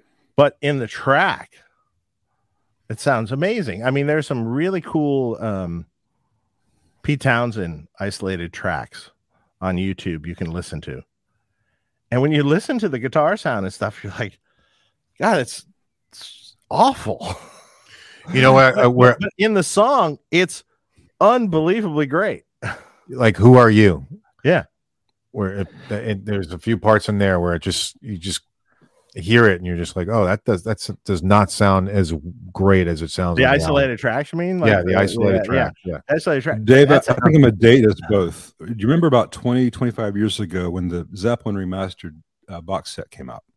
Yeah. And within the engineering and industry, there were DAT tapes being passed around. It was just one or two tracks from that. Did you get that with the Heartbreaker solo? Yes, I think I did. I think I heard that. Yeah, the Heartbreaker solo had two tracks. One was what was the mic on the guitar amp, and one was the mono mics mixed from what were on the drums. If you listen to what Jimmy Page's amp sounded like in that room, it sounded like someone stepping on a chicken in a cardboard box. Yeah. But once those room mics from the drums got added from 30 feet away and it was compressed, oh my God, that's Heartbreaker. That's the sound. And so a lot of guys chasing these famous sounds, say Van Halen 2, you're chasing a moment in time. Yeah. That happened once. And that's what makes it so magic. Van Halen never sounded like that again. Well, that's the time that you got that sound. Yeah, that's it. Every record was a moment in time. Van Halen 1 was a moment in time. Same amp. Van Halen 2 was a moment in time. Same amp. Right. The next record, Women and Children First, same amp. But they were all recorded a little different. Things were all done a little different on all of them. And hence, they sound different. Right. On record, though, I'll say the Van Halen that day. It's on record breakfast. Who knows? Best record, Van Halen 2, personally. I think it's the most natural sounding record, and everything on the record sounds good. The drums, the bass, everything. See, I think I probably would. I would go for Fair Warning. That's not everything. I think the guitar sound is wilder and more out of control on Van Halen 2 than it is on Fair Warning. Fair Warning is a more, that's like I think at that point in time he switched to a JB pickup and has a more mid-range voice, and yes, I agree with that. It's more kind of pulled in, and it's not as like raw sounding. I think the most natural and raw sounding was Van Halen 2. But I also like 1984. I was going to say that is raw sounding too, but cleaner. Second one. Yeah. If we're going to say one of you is right. But not to say that Fair Warning wasn't great, but it's different. Yeah, agreed. I wish my buddy Steve Selvage was here, because he would be all over this. That is his jam, Van Halen, that period. I think he would say Fair Warning, though. Well, Ed was a beautiful man, loved him. So, yeah. He did a lot of work with him. So, he was cool. What a dream to do that. Yeah. Lee Tintle, if I'm saying your name right. Thank you. Lee. Lyle, I will gladly prepay for an Excalibur 15. I don't care about the graphics, but I understand why you do.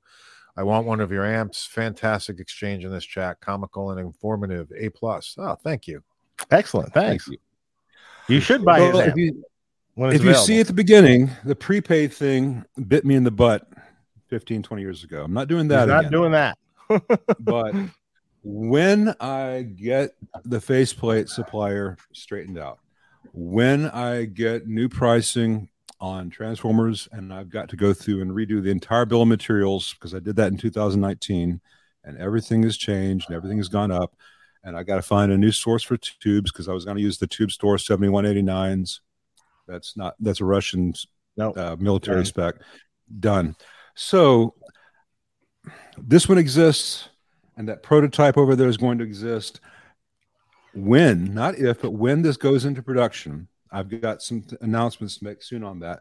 But there's just a lot of stuff to do to make all the monkeys join the circus at the same time. When that happens, I will announce it, and at that point, I'll be able to say, if you order one, this is the deposit. It'll be done 6 weeks later, and that's a better business model. But I'm not going to do anything this far out in advance. You sorted on chassis? Yeah, I'm using Mojo Tone for this first round. If I get enough orders, then I'll go to it. You want custom chassis? I do if I have enough orders. If I know I'm going to have 50 to 100 orders, I'll talk to you about getting some custom chassis. You don't have to do that many orders. Well, I'll talk to you after the chat. But for prototyping, Mojo Tone's been great. They're good quality, and I can work around their hole placement. But if I'm do 2 or 3 prototype and then I do a production, as long as it all let's talk after. Cool. Thank you. Tim, that is our sponsor here on the show, is Chapman Sheet Metal Manufacturing, and does all our sheet metal for all of Boutique Amps distribution. And he's a guitar player, and he's a great dude. I'll be glad to make his acquaintance. Thank you, David. Yeah. That's awesome. I mean, that's what I'm talking about. Getting all the monkeys to come together. Sometimes it comes down to a thing, and then you find a solution. And I'll talk to you about a couple other things, but yeah.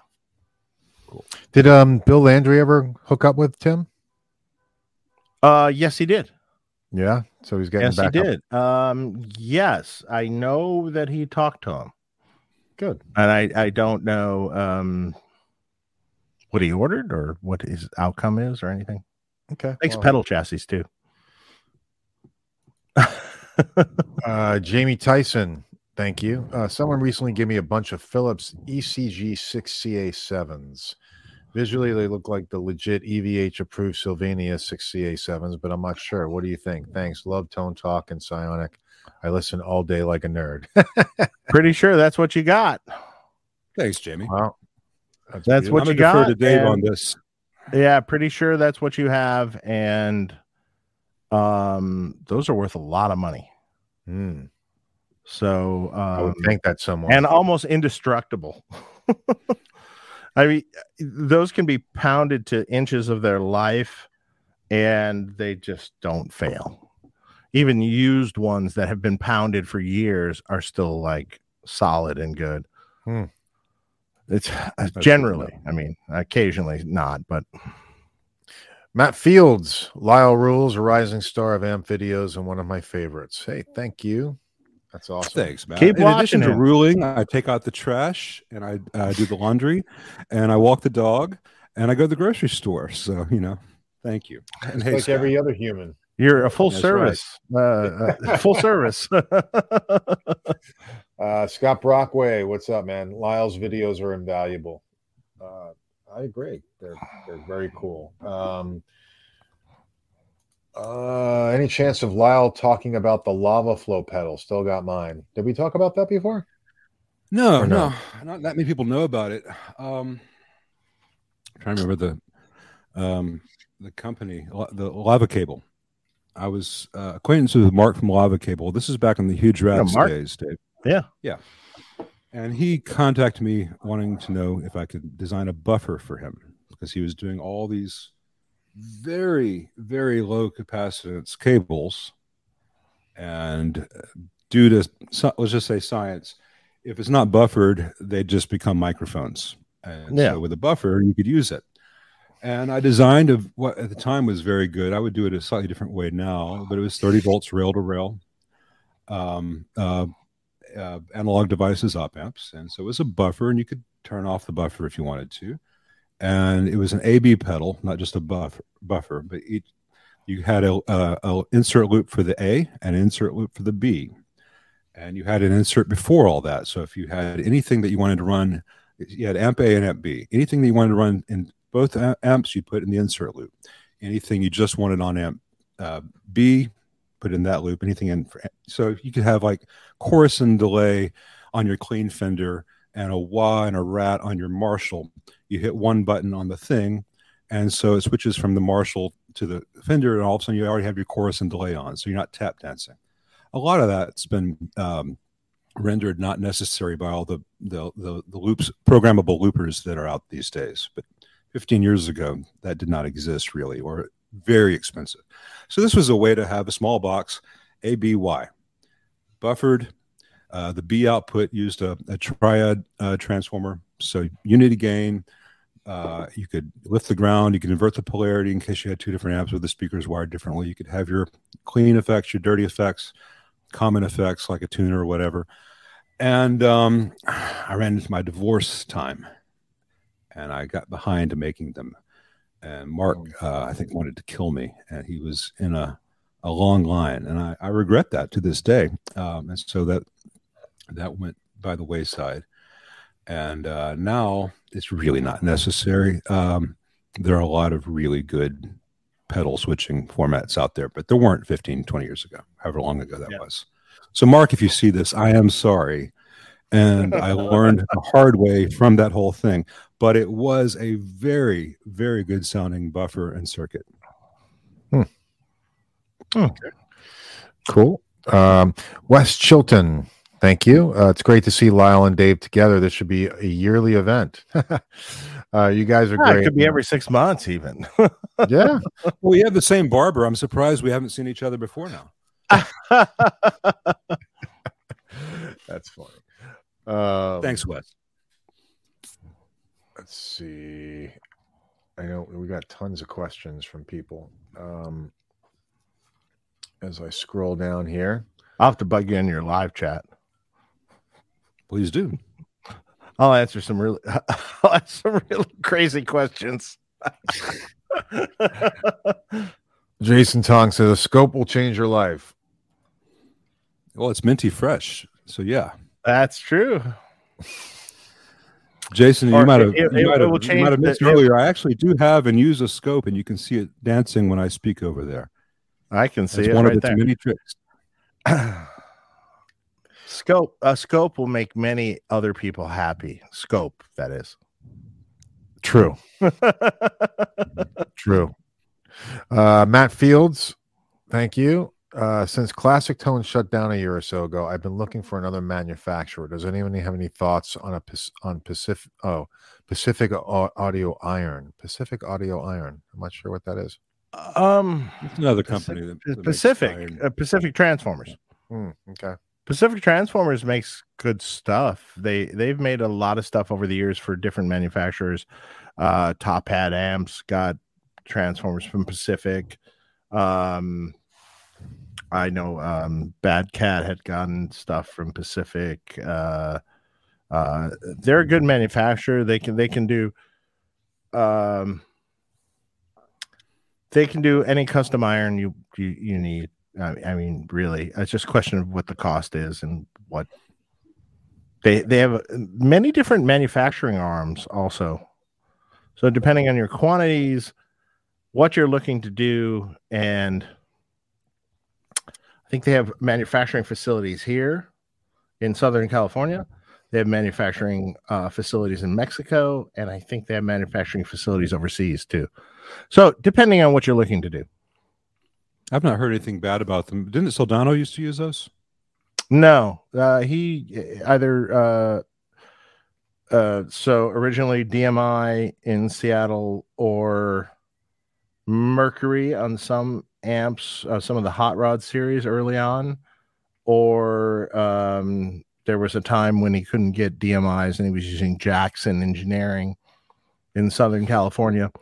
That used to exist. You can't remember everything. Yeah, I just spaced that one. Yeah, that used to exist, but Jackson Engineering doesn't exist anymore. It's too bad because actually, when Jackson Engineering was a small, family-owned company, they made some really good transformers. Early on, Egnator stuff that I was involved with, Jackson Engineering made the transformers for, and they made some really good sounding transformers. And George Lynch, his favorite SLO amps had Jackson transformers, and they sounded a little different and really nice. So but you can't get them anymore, so that's out the window. Yeah. So I mean, pretty much today, all you have left, you have Pacific, you have Mercury, you have Habor, and you have Hammond. And to be frank, a lot of the Hammond Edcore. Well, there's Edcore, there's some other ones, but I mean, like the major ones that do guitar amp stuff. Yeah. Mostly those. There is one other TMI or something that does matchless and stuff, but I've never really liked too much of the ones they do for matchless are good, but I've tried some other things they've done. I didn't like it, and I don't even know if they're still doing it, to be honest. Yeah. Habor's great. I mean, Mercury has a sound. It's not necessarily for what I like. I've had some Mercury transformers sound great, though, so I'm not going to say that they're not good. I do think they're priced maybe a little excessive. Well, I have a dealer tier with them, so my price for the Mercury Iron and this is about $20 more than the Hammond equivalents would be, but Hammond doesn't have an equivalent for the model as far they don't have the output transformer with the 4.8/16 that I need for this, and they don't have they don't have the B plus 16 and 8. Yeah, they don't have the HT voltage that I want for this. It's a very specific thing in this because this is based on the actual AC15, where the, I have to say choke is before the output to the output transformer. Yes, the choke's after the choke. I mean the output transformer is output transformers after the choke. Yeah, very different response. So it's not a 15 watt AC30. I agree, and in a 15 watt, that's awesome. I have messed around with a 15 watt recently, playing with before or after the choke and after the choke, and the 15 watts awesome. Yeah, there's just something. Juicy quality about it. It's that clean that on playback sounds like overdrive, where every little nuance it wants to clean feedback. Yeah. But I have to say, a lot of the Hammond replacement transformers that exist now, these days, when they first started doing replacement transformers, I mean, Hammond always had a good history of transformers. I mean, they were well-made transformers in the past. But when they first started doing replacement transformers, there was a couple things that were a little shoddy and a little weird. But nowadays, what they're producing for those replacement transformers for different amplifiers are quite good sounding. I mean, I don't really have a problem with them. I think they sound quite good, and they're made well. I have no problem with Hammonds if they make a model, that works. One thing I try to explain to people is that you want a Marshall sound. Well, I mean, I'm not telling Dave Friedman anything about this, but you're talking like a 7450 watt with a 370 B plus. You're talking what is that? 203 with 550 volts on the plates, and the transformers change accordingly. And so with some companies, you can say, I want the sound of a 68 versus I want the sound of a 72, and they do that. They have the specs. Other companies, we've got the 50 watt and the 100 watt. Which one do you want? Yeah, and, exactly. That's more Hammond. Yeah. I personally don't think that the low voltage power transformer is ever a good thing. I like the low voltage 50 watts. I know. I can't. No, I can't do it. Well, you don't have to because you've got all those toys, but it doesn't have the oomph to me. I got it. That's what I always tell people. I mean, I've modified amps for people where they send me this amp that's the 50 watt, that's the low voltage, 380 volts or whatever it is on the plates. And you can boost the preamp voltage up to where it should be. And it gets it better. Yeah, it doesn't have that 210s versus 110. Yeah, right there. It doesn't have the wallop of the at least higher 450 volts or 420 volts or something in there. It doesn't have the wallop that has quite. It's better once you boost the preamp voltages up to where that amp would be, Well, let me ask you this, Dave, because you're taking you're using the higher voltage stuff and then you're using a Variac. Yes, correct. But you're correct. ending up at a similar place. If you use a Variac with a low voltage one, it's really going to be terrible. I understand. I'm specifically talking about this more for a modded amp than a stock amp. Okay. So, but there's more things to the Variac than meets the eye. I think actually the reduced heaters with the Variac changes. In fact, I know this for a fact because I've experimented with this. It changes how that amp sounds. And part of the magic of the Variac is actually the reduced heater. Now, we can argue all day about if that's good for the tubes or not. In my experience, I've run amps on the Variac, low voltage, for years, and I've never had a problem with tubes. They didn't end the tube's life earlier. In fact, if anything, the amps lasted longer with the tubes. Well, how low are you going on your heater voltage? 90, 90 volts, and the heaters are probably around 5 volts. Okay, that's not too bad. I've seen some guys where they're like, okay, well, if you're running it down to 60 volts or something, that's a different, that's a whole different thing. But I just tell people that if you're going to do that, bias the amp for that, be consistent in it, which we do, and know that you're making a choice to get a tone you may be trading off tube life. Same way, if someone wants to gig really loud with an AC30 with a pair of Alnico Blues, great. Just know that Brian May goes on tour with dozens of spare speakers. Sure. Because he wants that sound, and that sound is a speaker at its limit. Yeah, right. Sure. But that's more extreme than the Variac if everything's done right. I've got a Variac. I remember years ago I worked on a Fender Deluxe for Glenn Fry, and Deluxe, not Deluxe Reverb, and he had an Alnico Blue in it. Boy, did that amp sound good. It's a great combination if it doesn't blow. It's a 20-watt amp, and he's pushing that speaker. It never blew, and he was running it up really loud. The 15 watts is very conservative. I think of the Blue as more of a 20 watt. I think it was right on the edge. 25. But I've had Blues die in Deluxe Reverbs, and I've had them last 20 years. When it works, it sounds great. It's very efficient, and it sounds really good. And the same thing with the Greenbacks. I think Greenbacks are a 25-watt speaker, but to be honest, they can take a lot of abuse. Generally speaking, in my experience, I don't see Greenbacks blow almost ever. Well, they've got a larger voice coil than some other speakers. Am I correct in that? Yeah, I mean that really helps. So you got low wattage, but a pretty chunky voice coil compared to a lot of Jensen's and stuff. Yeah. So. Again, traditionally, if it blows up, you just change it out. Do it again. Yeah, who cares? Right. You versus you. Speaking of Red 7, Dave, did you ever use the multi-line mixer? Yeah, it's great. I haven't messed with that. Yeah. Good to hear. Craig Lavender, so glad you're on the show. Right back. Love all the info you share online. I'm sure that's for you, Lyle. Thank you, Craig. I appreciate that, man. Is it okay if I'll be right back as well while Dave's stepping out? So yeah, go right back. Thank you. Mark rocks but does it backwards. Yes, I do. And I'm the backbone of Tone Talk.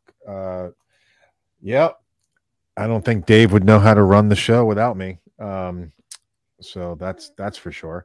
But make sure you guys, again, all 380 of you, please press subscribe and click the bell. We really appreciate all of you to be subscribers, and this way you'll be able to know when we're going live, when we have shows. I post sometimes in the community, post certain things that are going on, or when our next guest is coming up, or a promo. So check that out. And again, check out Sweetwater. Christmas is coming. So, and then also fixpedalboards.com. All right. This is our little sponsor break. I just want to make sure while we're doing this. We got, let's see, William Bach says, thanks for the quality tips, Lyle.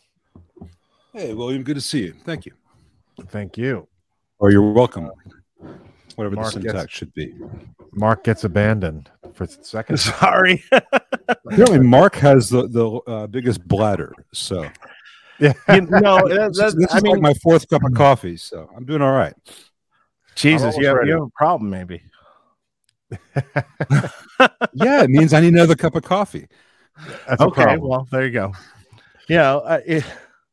Well, yeah, I just been through a few beers, and sorry, I had to go. Hey, nature calls. We should do these like timed intermissions in the show. I think maybe we should put up a little video in the interim. Right, exactly. Little music, little intermission music, little music.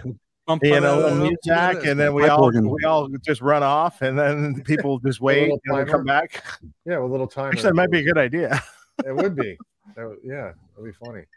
Bathroom break, Tobias Ryan, thank you. Love Psionic Audio and Tone Talk. Wondering your thoughts on a Fender DR hand-wired amps. Also, would the Buxom Boost get my Dirty Shirley Mini in the territory of the Little Sisters Bright Switch? Okay, well, I'll answer the second one real quick. Yeah, you go first. Yes, sort of. Sure. I mean, the Buxom Boost, you could probably cut the low end with the tight knob, and then you could probably boost a little. The high end boost in that is a little more in the mid range, so maybe a little mid range, or maybe a little of the treble boost. But yes, you should be able to simulate it perfectly, because the switch in a Little Sister does two things. It adds a cap on the stage that's into the cathode follower of the amp. It adds a 0.68 cap in, so it's adding an upper mid-range sort of little bump and gain, and it shrinks the first coupling cap to a 0022. So shrinks a little the bass out of the front end. That's what it's doing. Mm-hmm. And the Fender Deluxe Reverb hand-wired amps. Any thoughts on those? Do you have any thoughts, Dave? I mean, I don't think they're a horrible amp, although I just saw that video with that extra cap they add. I'm not a fan. I always wondered. I mean, I'm like, why do they add that cap? I think it's totally stupid. That's the standard reissue. I think it's a dumb thing they put in there because they figured people were going to use solid state plug-in rectifiers. I don't know if that's true. It's just I don't know if it's true. I don't know that why it's they put it added in there. Point of failure and it failed. Couldn't they just put two caps in series? Can they put two caps in series and just make the voltage higher and call it a day? Well, that's what they did, but why did they choose a 100-volt and a 500-volt and a weird, not real balance? Right. I don't understand why they don't use radials in these things. They should just admit that it's 2022 and a high-quality radial costs less than a cheap axial Illinois. Get rid of But this guy's asking about the hand-wired series, which is a different kettle of fish. I don't like them, and I'll tell you why. But I don't like saying things like this when I don't have an example to back it up. The next one that comes in, I'll do a video on. It's not that they're a bad amp, but for the price they charge, you could buy a 70s Silverface and have the real thing. Yeah. The hand wired is a not great PCB disguised as an eyelet board. It's hand wired, and it's got as much. I just worked on one of these. It's got as much spaghetti wiring as a 1979, like the nadir of the spaghetti era. So it's not good hand wiring. And those blue molded caps are cheap caps covered in blue plastic that sound nothing like the Blue Ajax. You're paying for cosmetics. And the tremolo is a bias trim that they're marketing as, ooh, so cool, a bias trim. And they call it a 64. 64 Deluxe Reverb would not have had a bias trim. It's an opto trim. The reason they're doing this is they cannot sell the opto trim LDR in Europe. Yeah. So on this series that they ship to Europe, they've got a little card in there that gets there doing solid state stuff because they cannot use the materials in the lamp in the Roach.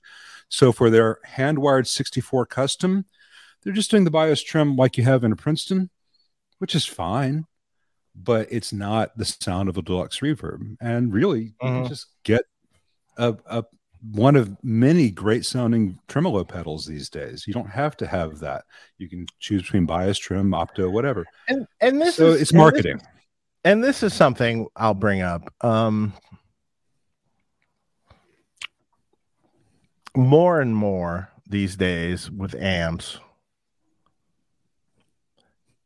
I mean, I have to tell you, these people, hand wiring is not necessarily the way to go. Amen. And whose hands? And whose hands? That's the key. Here's the problem with hand wiring. And I hate to say this. The problem with hand wiring is every amp is slightly different because I'm sorry, no wire can lay in the same spot exactly as on every amp, especially if you're doing it in really big production. Number two, generally the parts are much farther away from where the destination than they need to be. Parts closer, better, just better in general. Right to the tube. Parts right off the tube would be the best. People make mistakes. And hand wiring is chock full of problems. It's not a new thing. Hand wiring problems have existed since the dawn of time. I get old Marshalls in where it's like, oh, look, this solder joint's never been soldered. Ever. The wire was wrapped around enough where it worked for at least sort of kind of halfway for all these years, but it's never been soldered. Or, oh, look, the cathode resistor of the first stage of the cathode follower is not 820 ohms. It's 10K. Whoa, that's radically different. That shouldn't have been there. Or, oh, we ran out of parts. Let's use 82K resistors instead of 100K resistors. Oh, we ran out of parts. Let's use, I guess this is a different tangent. Let's use 0.1 caps instead of 0.022 caps across the entire board. What the hell? I've seen that too. And I've seen it on every amp, every kind, Fender, whoever. And I've talked to people that have, used to work at Fender factories, and I talked to Paul Rivera, and Paul Rivera said, oh my God, the line at Fender was horrible. We had all these problems with people hand wiring this stuff and there's all this stuff. Now I preface this, a well-designed, through-plated, 2-ounce copper, thick PC board is a better design than a hand wire amp. It can be if the designer is doing it right. And I did a review of your Runt 20 where I said that same thing, and I used yours as an example. I did a review of John Suhr's Ombre last week. Made the exact point. The thing that was good about the original layout that Leo and Randall and the guys did in 62 was the space between the components, and that all the components for this triode are separated from all the components for this triode with space between them. And John replicated that in his PCB, and he did some things in the PCB wiring as far as shielding that you can only do with a PCB. I saw the video. Be done well, and when it's done well, you get an amp that sounds like a Suhr Ombre or your Runt 20. And one of the things I struggle with, and I've come to realize this in the last 2 weeks after talking to Zach Childs of Ask Zach. If you don't know Ask Zach, you need to know that channel, Dave. Is that when you do what we do, you assume that, oh, this is obvious. So I know this, therefore everyone's going to know this. It's like, First you tie your shoes and you go for a run. Well, some people don't know how to tie their shoes. And so I don't always know which steps I need to emphasize. For example, I got a lot of blowback on saying nice things about your Runt 20 because people had not understood the nature of my criticisms of, say, the Fender Reissue series. They thought I was saying PCBs suck, and they thought I was saying you cannot use heater quick connects. What I was trying to say, and I'm going to be making concerted efforts going forward, is that on your amp with quick connects for your heater supply, you have a thick through-hole double-plated 2-ounce copper pour, and you have very short traces from that point to the next point. Everything is, all the traces are wider than the current present, and you're also using EL84s. Mm-hmm. You do the same thing with a very thin, one-sided, no-ounce copper thing like you have in the Fender. Different. And you have tiny little traces that are snaking around each other, and then you're trying to power 6L6s like you get in the Twin or the Super Reverb. Even with the 6V6s and the Deluxe Reverb, those quick connects burn because it's all the current is bottlenecked at that quick connect. Mm-hmm. And their quick connects are not as high quality as what you use, as what John uses, is what I would use if I were trying to meet European regulations and fuse everything. Yeah. Now, what I would say is the 50-watt amp in our Run series, we have had issues here and there with the fuse holders for the heaters. It's because it's a stupid thing to have to do, and it's not your fault. I understand, and the fix for it is jumper.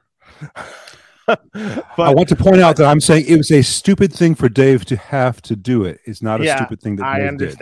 I understand. Like I'm saying, trying to get I totally get that. But the same issues have happened with EVH amps. I've had what happens is the fuse, actually the fuse holder, the contacts of the fuse holder are the issue. And they become oxidized, or they're not gripping the fuse enough, and there's enough current running through it where that becomes an issue. And like EVH amps, all the tubes are, they're not lit anymore. Oh, it's the heater. Okay. Mm-hmm. You look at the heater fuse. There's one heater fuse in an EVH 100-watt amp. And sure enough, it's not jumping the fuse holder. and I'm like, it's 6.3 volts. Why do we even need these fucking fuses? We don't. It'll give you false failures. You could stick your tongue on it and it wouldn't even bother you. But there's such a current draw when you first power it on that you can blow a fuse because it hits 7 amps when you hit that switch, and then it goes down to 2 amps. It's such a crazy regulation. You have to make sure that's compensated for, but you can do it, but the fuse contacts are the problem. So although I have to say, generally in our Run 50 amps, I've had a few out of thousands have that issue. So generally it works. Generally it's fine.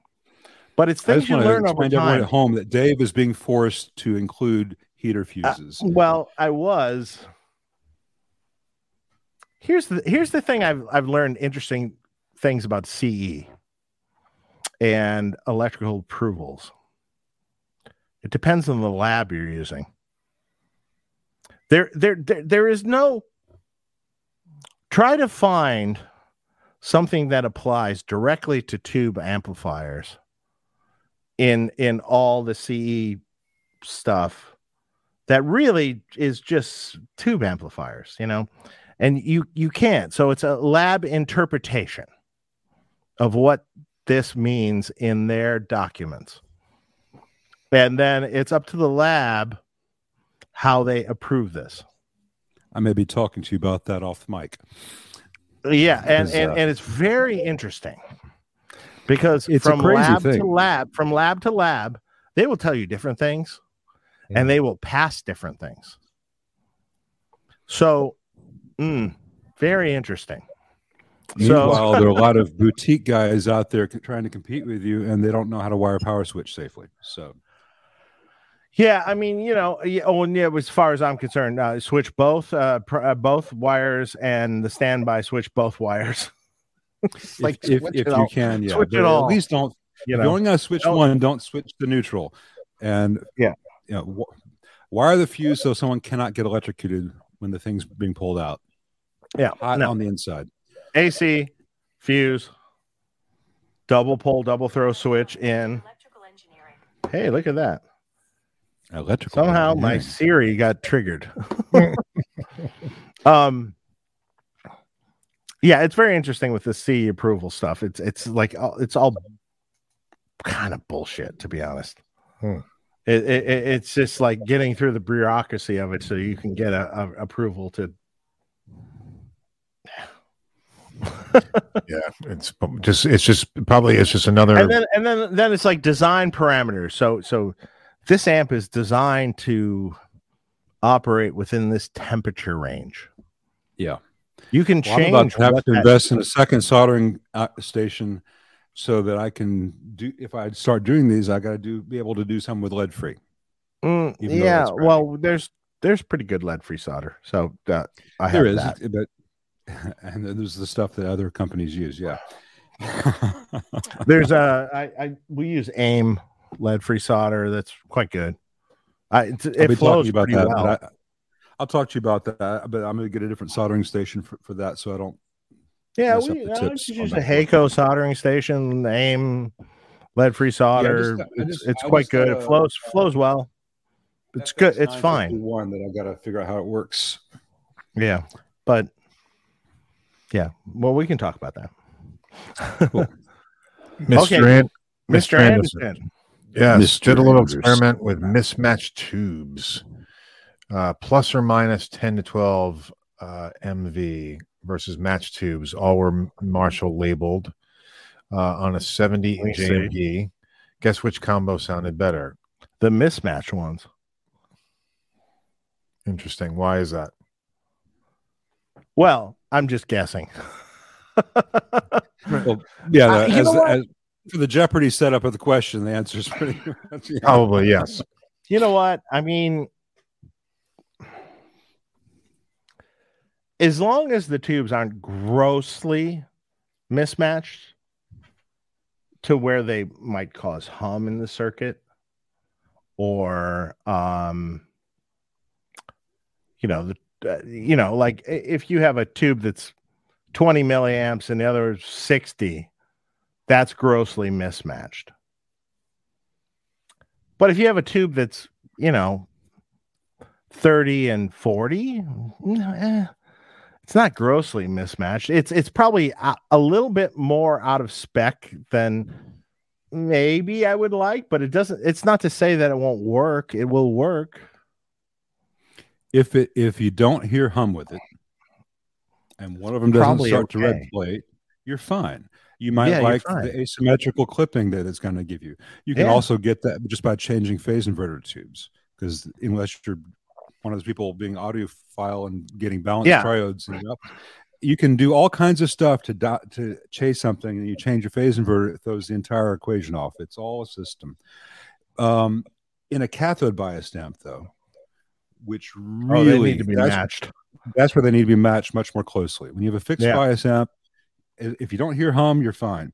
In a cathode bias amp, if they're mismatched, one of them is going to say, all this current belongs to me, and then I'm going to die. And it's going to go, Yeah, exactly. Okay. Fixed pedal boards. What's up, Tim? Tim, by the way, you emailed me, Tim. I emailed you back, but I never heard back. So I want to make sure you got my emails. So let me know. And Tim is the chassis company. Yeah. He said he reached out to you, Lyle. Tim, I'm so sorry. I've not seen that. If you reached out with anything saying free, it might be in my spam folder, and I apologize. But if it said free or cost or money or some other keywords, it's probably somewhere in my massive spam folder. I will look for it and reply to you. by the way, it says about my website, and I noticed at the beginning of the chat while I was waiting for it to start, that someone linked my website. My website is 12 years out of date. It's still focused on pedals. I have got to get it all changed, and I have not had time. And I used to do web design for a living. It's just how busy I've been. I'm going to try to make time for it this month. At least put something up saying, hey, better thing coming soon, and here's a link to the old pedal information. But Tim, I will find you, and I appreciate that. Thank you. Vinny, what's up, man?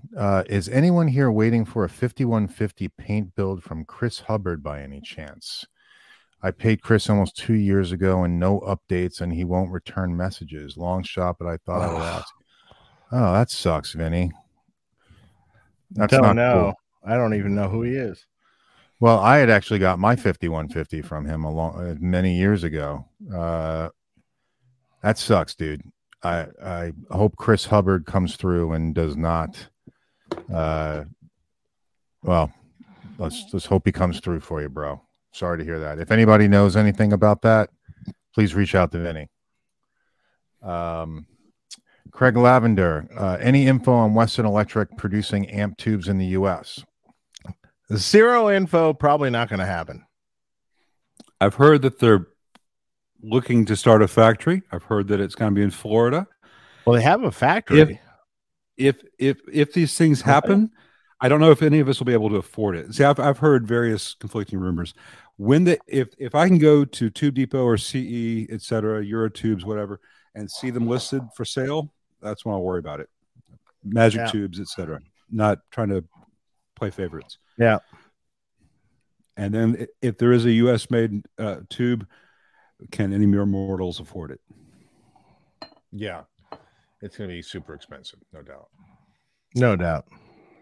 Jim A 5150. Yes, I didn't butcher your name there. Thanks for the super chat. Thanks, Mark and Dave, as always. I had dealings with Jimma. No, he said earlier up above. Oh, okay. He said he gave actually how he pronounces his name and wanted to see if I fucked it up. So okay. So let's see. I had dealings with Lyle back in 2009. Dave, thanks for always answering my questions while building this rack. You and Bob have been godsends. Oh, cool. Well, cool. I think I know who you are. Yeah, sometimes the names, the screen names throw you for a loop. I might remember you from 2009 if I had your real name, but I don't know a Jima 5150. So I hope everything was good. 2009 was a terrible year for me. Actually, that was right at the beginning of it getting better. Yeah, so maybe I made you happy. I hope so. Maybe you got a tail end of that. Yeah. Tim says, for chassis info, reach out to Roy on the Fixed Pedal Boards website. I'm too scattered. Will do. Thank you. Okay. I can give you all the info, Lyle. Very cool. Good for pedal, by the way, good for pedal chassis too. My main business is Robert F. Chapman Incorporated, but either way, you'll be directed to Roy. Cool. All roads lead to Roy. Yeah. All roads, yeah, exactly.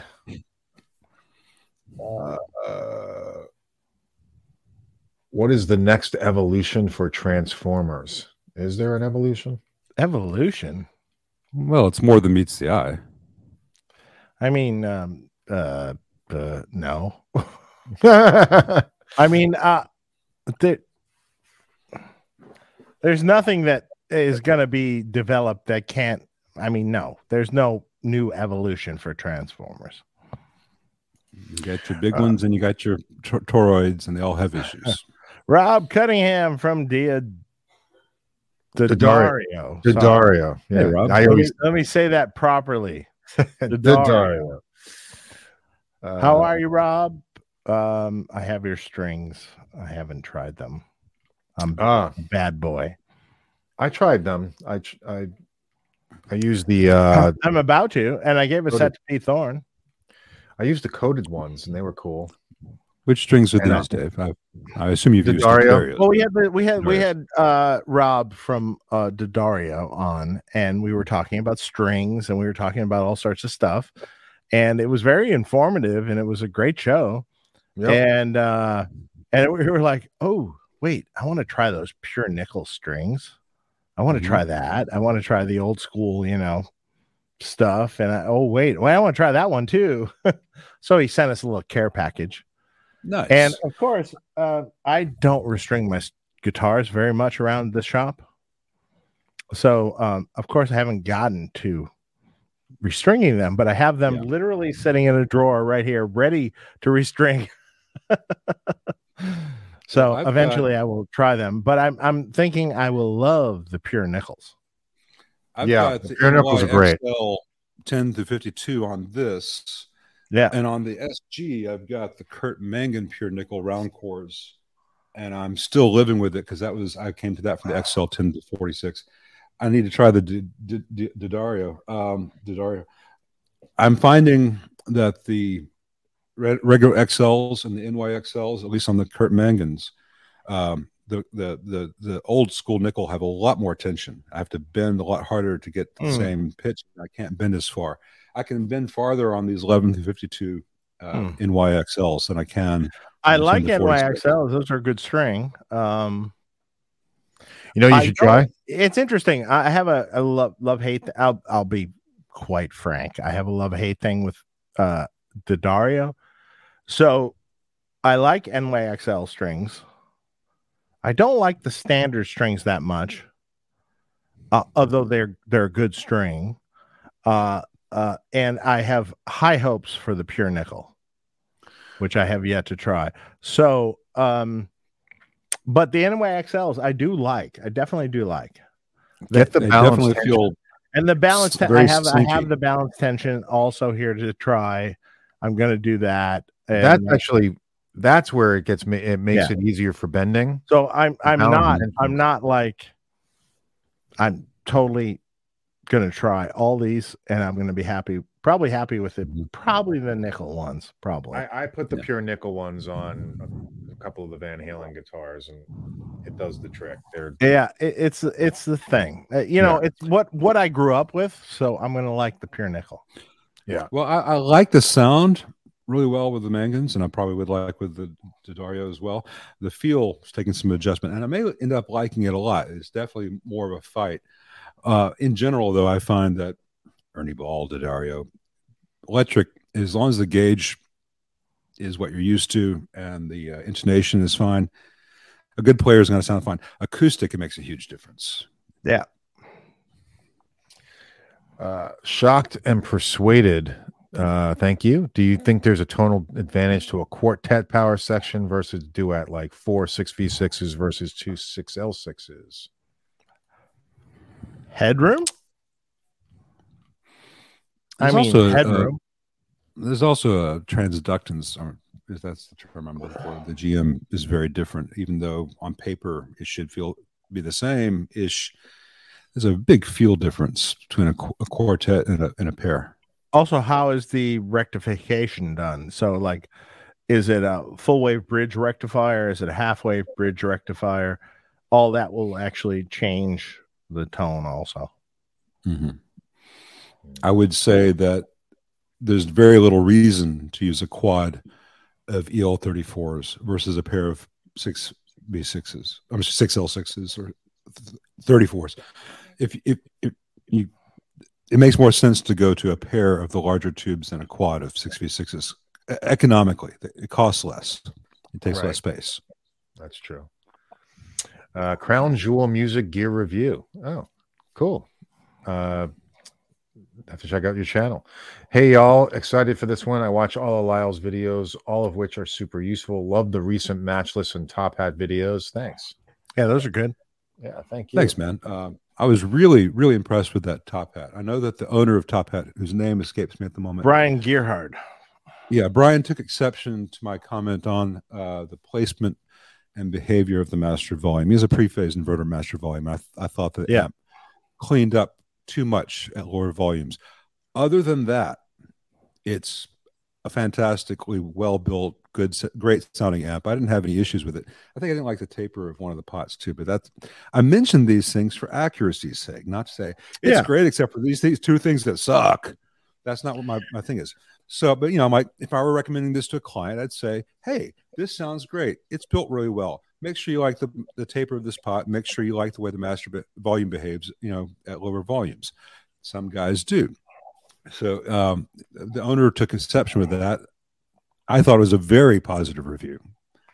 So when you say he took exception to it, like what? He reached out to you and he didn't like that I criticized the master volume or the taper. He said, that's what in testing, that's what everyone prefers.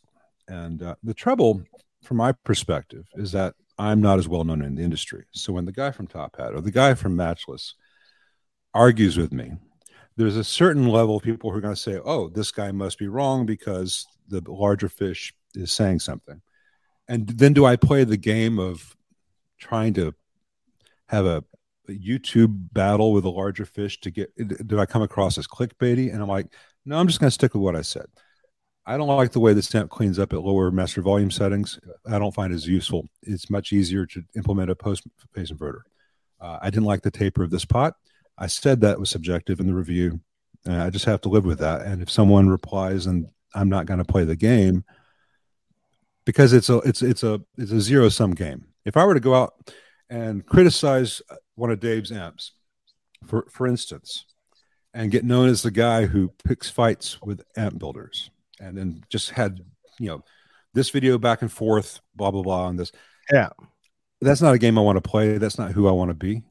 But at the same time, if a owner, a buyer is choosing between a deluxe reverb and the Top Hat, and they're both $1,600, and you want a clean sound that'll also do like a Tom Petty thing, the Top Hat kills the deluxe reverb issue for about the same price. You're getting a lot more amp, but the master volume is not as great as you might expect it to be. Make sure you like it.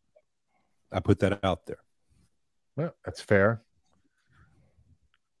Yeah, you're in a tough position, You're giving an opinion on someone's design, and that's always a tough position. And what someone deems as better, you might not deem as better, right? Well, I try to be very clear when it's a subjective preference of me versus an objective measurement. Origin 20 does not behave like a Plexi. It doesn't sound like a Plexi, and they use a 2-watt dropping resistor when they have 3 watts on it, on the damn thing, and it burns. People who own it think I'm horrible because I'm telling them that their amp does not sound like a 69 Plexi.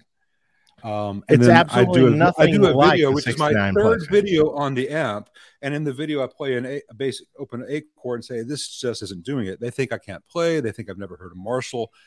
And I don't want to spend all my time laying it out on the table with a tape measure every video. Here's the funny but at thing. the same time, if I don't like the volume, the taper on a tone pot, if I don't like the way the master volume on a Top Hat is done, I say that's subjective.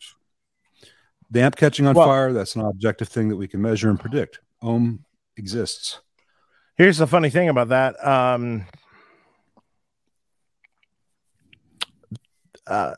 So the Marshall 20-watt series, the Studio Vintage, that's a much better amp. But it uses the same construction, the same transformers. Mm-hmm. It's kind of interesting. That amp, so one amp's made in Asia, and one amp says made in the UK, yet the circuit board, the transformers, and everything are actually exactly the same transformers. Maybe it is put together in the UK. I'm not sure. Well, but, I'm going to get a Studio Vintage next weekend to feature the way I've featured John's amp and your amp, because people have a lot of interest in it. Studio Vintage is actually really well made. It's really well made. I mean, I don't know if you've been in it, but I've been in one, but it's a long time ago. There's not a lot of them in town. It's really quite well made. I mean, it's got really a nice circuit board. It's got a beefy mounts for all the standoffs and everything. Really beefy screws and really beefy, and the front circuit board's mounted nicely, and it's good interconnects, and it's a really high quality 20-watt plexi, so to speak. There's some things that I've done to them over time now for people that they have a couple values that are a little weird that they use, and there may be a little harsh on the top end, and there's a little trick that you can do to them to kind of roll that off a little bit, so it's a little more like a vintage plexi that I've done for people. But it comes out great. The Studio Vintage, the plexi thing, so it comes out great if you just do a couple little tiny things to it. I mean, there's nothing wrong with how it's done. How's the 800? The 800 also it's literally the same build. It's literally the same build with some circuit changes. Well, so were the 87s and the 2204s. Yeah, I mean, it's exactly the same build quality. It's the same everything. It's built really well for what it is. I don't really perceive any problems with what they have going on with it. It's cathode biased EL84 or EL34, sorry. Amp. High and low power is cool. The board, a lot of it's a well done board. Actually, it's better than, it's not a one-sided board. It's a plated through board.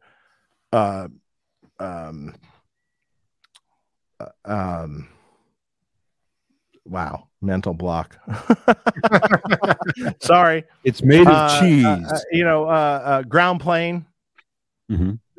Done nice. Big heavy duty connectors that connect up to the pot board. All shielded wire up to the pot board.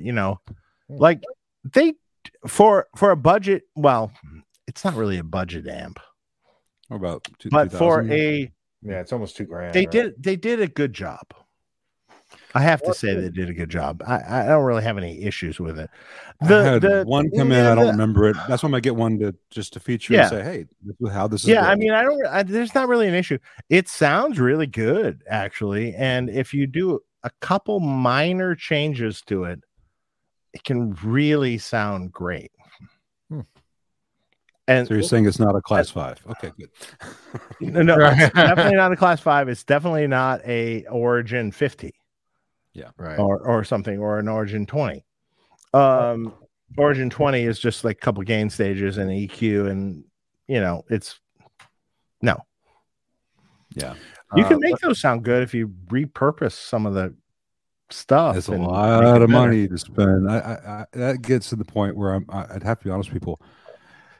Wouldn't you rather spend that money on the amp you want to begin with? There are amps that are worth. Well, I mean, like I'll do an Origin 20 mod for $300-400, and they bought it for almost nothing. Yeah, well, it's so much cheaper than one of my amps. Yeah, but they go new for like $700. If people are buying that, then that $300-400. No, if you're buying that, it's not really. Yeah, agreed. If you're getting it used, but here's the funny thing. So the Origin 20 or 50 is not that different from the Studio Vintage. Studio Vintage is like $1,800 now. And the transformers are the same.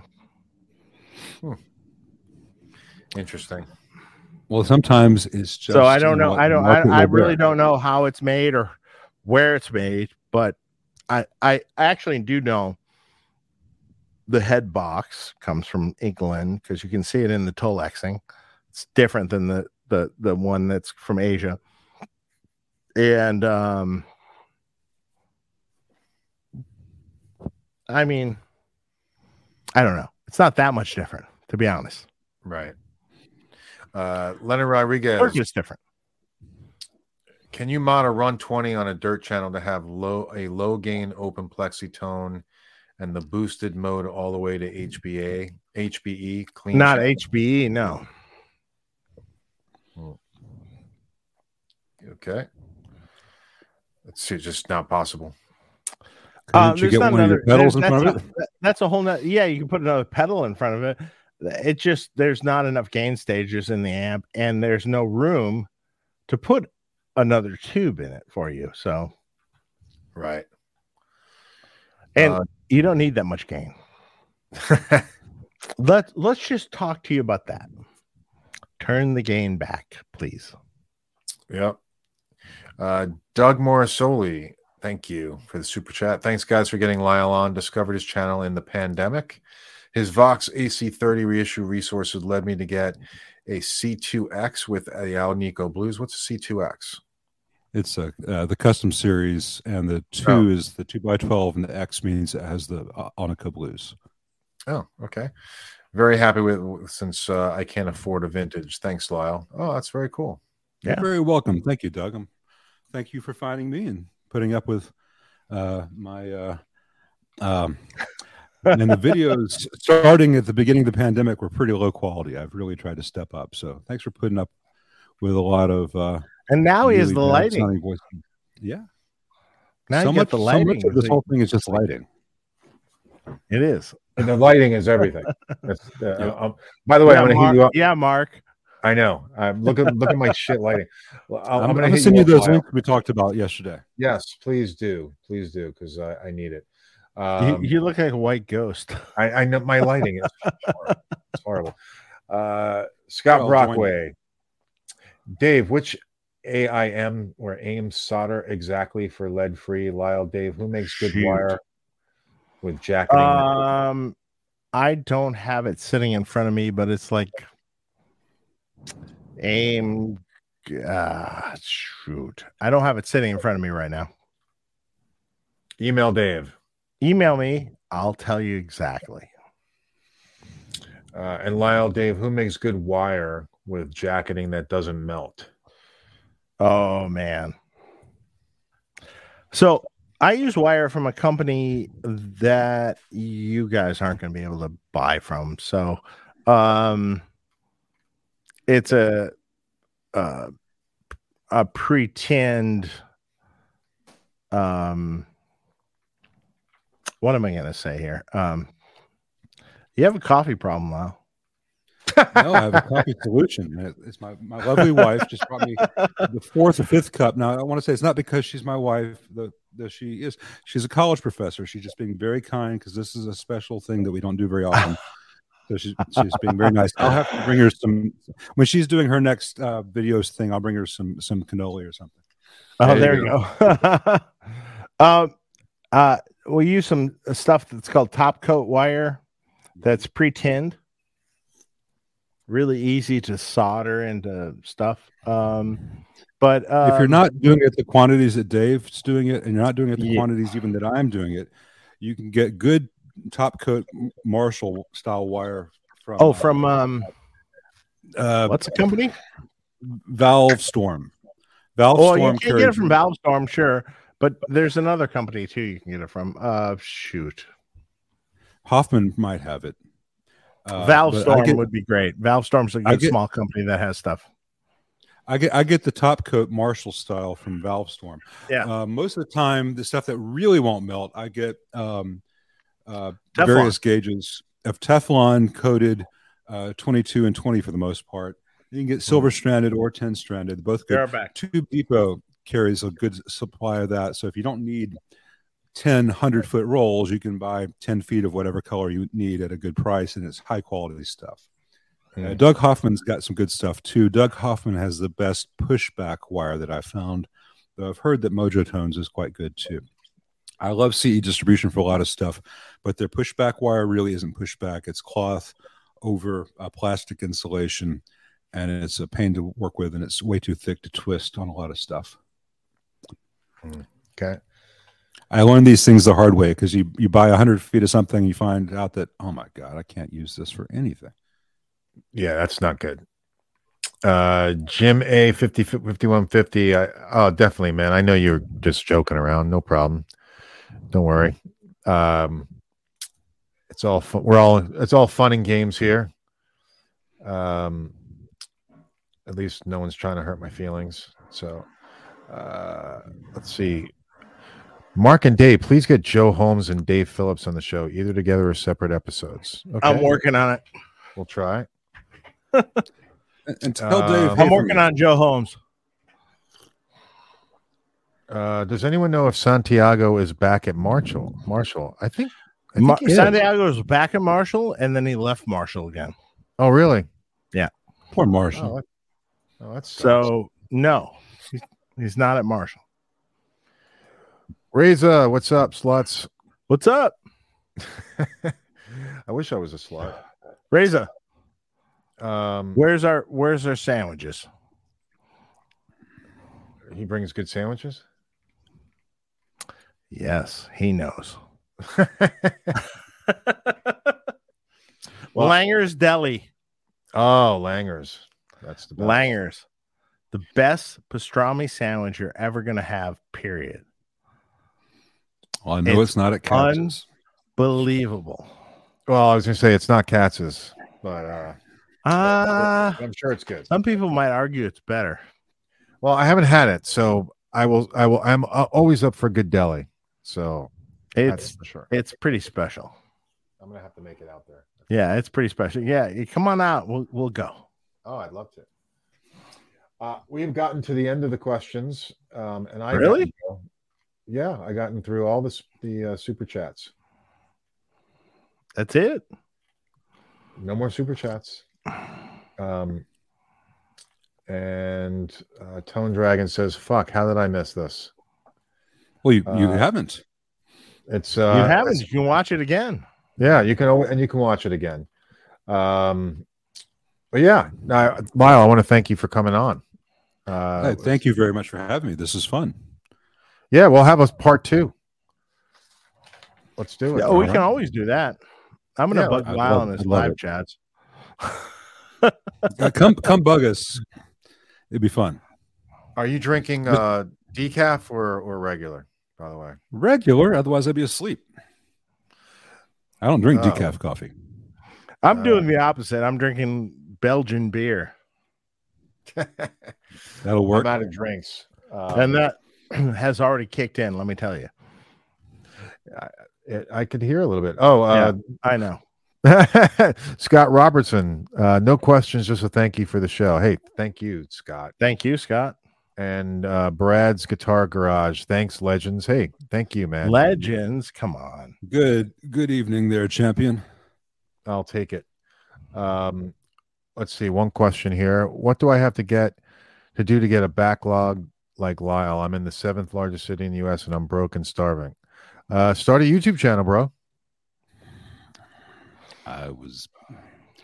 I'm in a much smaller than 7th largest city, but I'm in a music hub.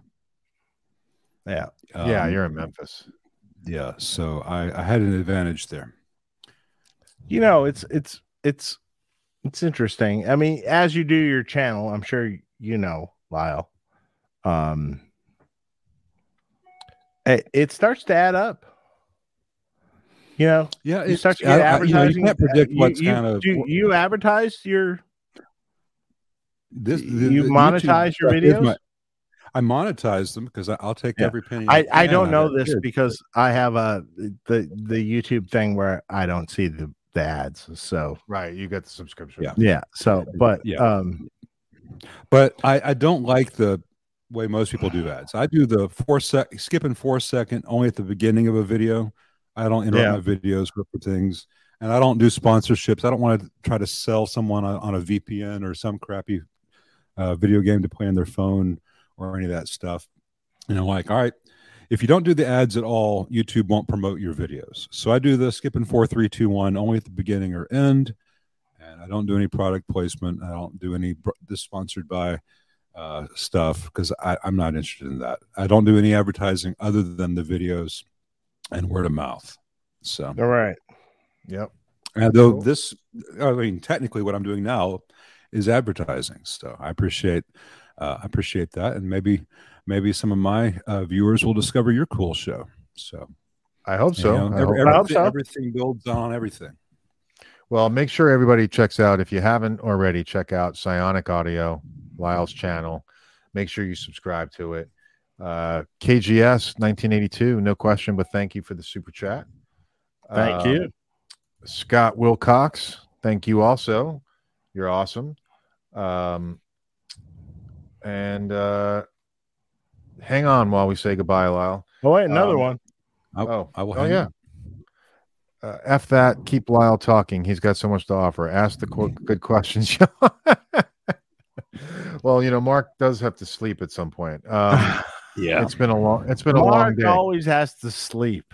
Hey, I'm on the West Coast, man. I know. On the East Coast. Lyle. I'm on the East Coast. Well, so you guys are in the same time, are we? No, he's Eastern. I'm Central. There you go. Well, it's what? Hour 10:47. 10:47 on my fifth cup of coffee. I could do this all day. I know that mere mortals. Yeah, you won't go to bed till 3 a.m. I know you're going to be up for a while. That's pretty much my life, and then I'll wake up at 8 and start all over again. Hey, it's funny. I was going to sell my JJ Jr. on the show tonight. Yeah, see if anybody wanted it, but it just literally just sold as we were talking. There you go. There you go. So I don't need sold my amp. I know, but I That's okay. You bought another one. I bought another one. I thought you were going to sell your Plexi. What's that? I thought you were going to sell your Plexi. I'm back and forth on it. I'm not sure. I don't know. It sounded great. It did, yeah. So you should sell it. That's why I'm thinking about not selling it.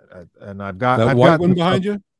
No, that's the no. He has a 50-watt reissue Plexi that I kind of tweaked out.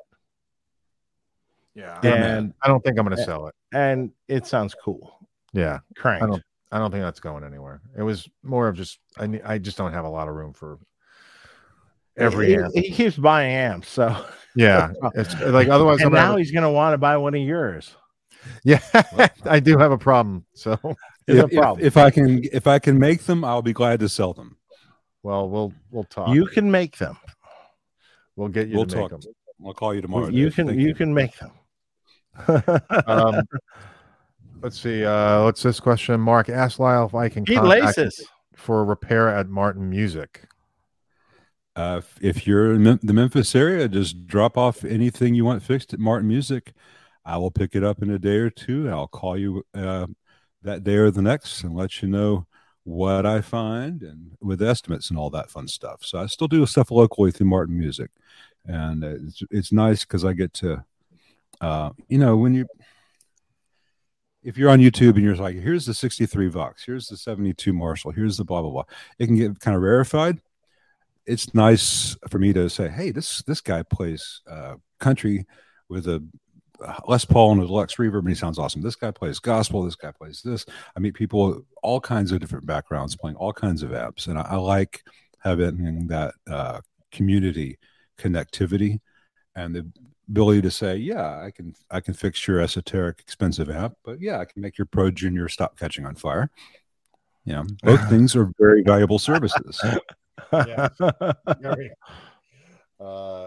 Peter Lasis, thank you. Peter, thank you. Hey, Peter. Yeah, I want to thank everybody, all you guys watching the show tonight, everybody, all the super chats, all the questions, everybody. You guys are just fantastic. Such a great audience. Yeah, thank you so much.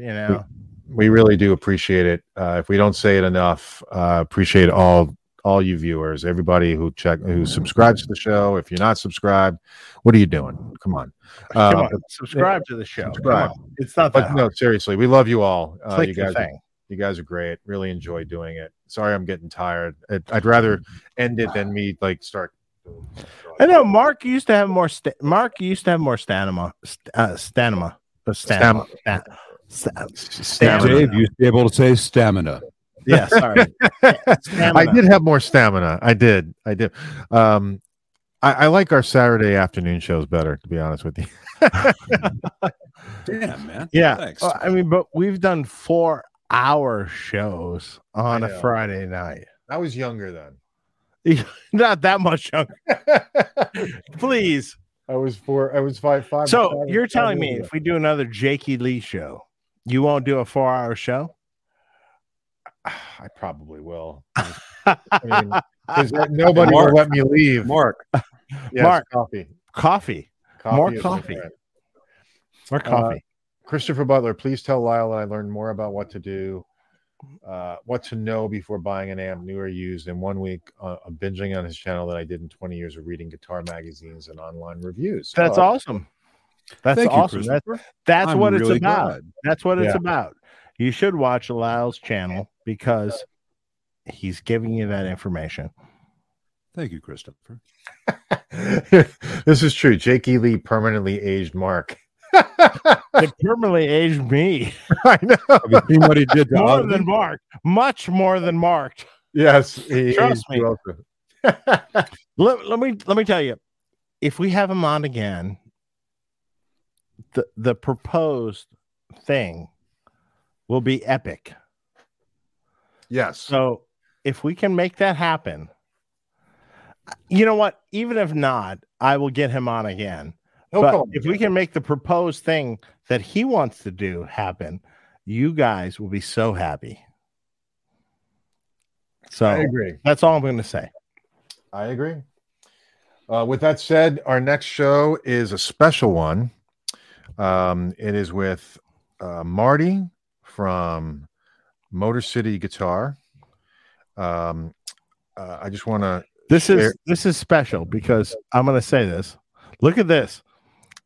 This is me and Marty. That is Dave and Marty. So that's a lot of hair. I think we're going to title this. I think we're going to title this "The Beginnings," because this is my beginnings. This show will be my beginnings. This is my good friend I grew up with. I didn't have. I was an only child, so I didn't have any brothers or sisters or anything. He was my brother. So he was, obviously he wasn't a blood brother, but he was my brother, and I want to let that be known because, like, we grew up with all the music and all the stuff that was happening at the time, and that's going to be a special show because kind of like a, he's my brother. I refer to him as my brother. That's awesome, Dave. And we grew up. He was the first to play guitar, and then of course I was the second to play guitar, and and he was always better than me, of course. And of course, but I was trying to catch up, and we went through these stages of our musical development and these stages of, his sisters were into music and his sisters were into stuff. And we started with that, but then we went into like this heavy music stage that we went through, like this really thrash sort of heavy music stage in the early 80s. And then it just kind of developed past that, So it's really interesting because he has a lot of memories that I probably don't even remember. to be frank, he has a better handle on our memories than I do. And the thing is, he runs a very successful guitar store, Motor City Guitar. A lot of people know who he is, and he has blossomed this business into a huge entity in Detroit, and he has amazing stock of a ton of stuff, and so it's gonna be great. Yeah, I can't wait to. Yeah, I look forward to it. Yeah, that's gonna be fun. Yeah, that'll be because he's gonna be like, we did that, really? I'm like, I don't remember. Everyone needs a friend like that. Yeah, which is Veterans Day. That's on the 11th. Yeah, it's gonna be interesting. Awesome. Yeah, please watch, people. It should be exciting and fun, and you get a real background into my very beginnings. We'll have pictures, and I think we should title it, Mark, "The Beginnings." In the beginning, the beginnings. The beginning. All right, I'll do. No problem. I think, or something like that, maybe. Okay, we'll talk about it. Well, Lyle, thank you so much. You're awesome. Thank you guys so much. This was a joy to do. Anytime you want to talk about amps, here I be. Well, we'll have you back on, definitely. Have a great weekend, everybody. Hang on while we say goodbye, Lyle. And you guys take care. Thank you, guys. We'll talk soon.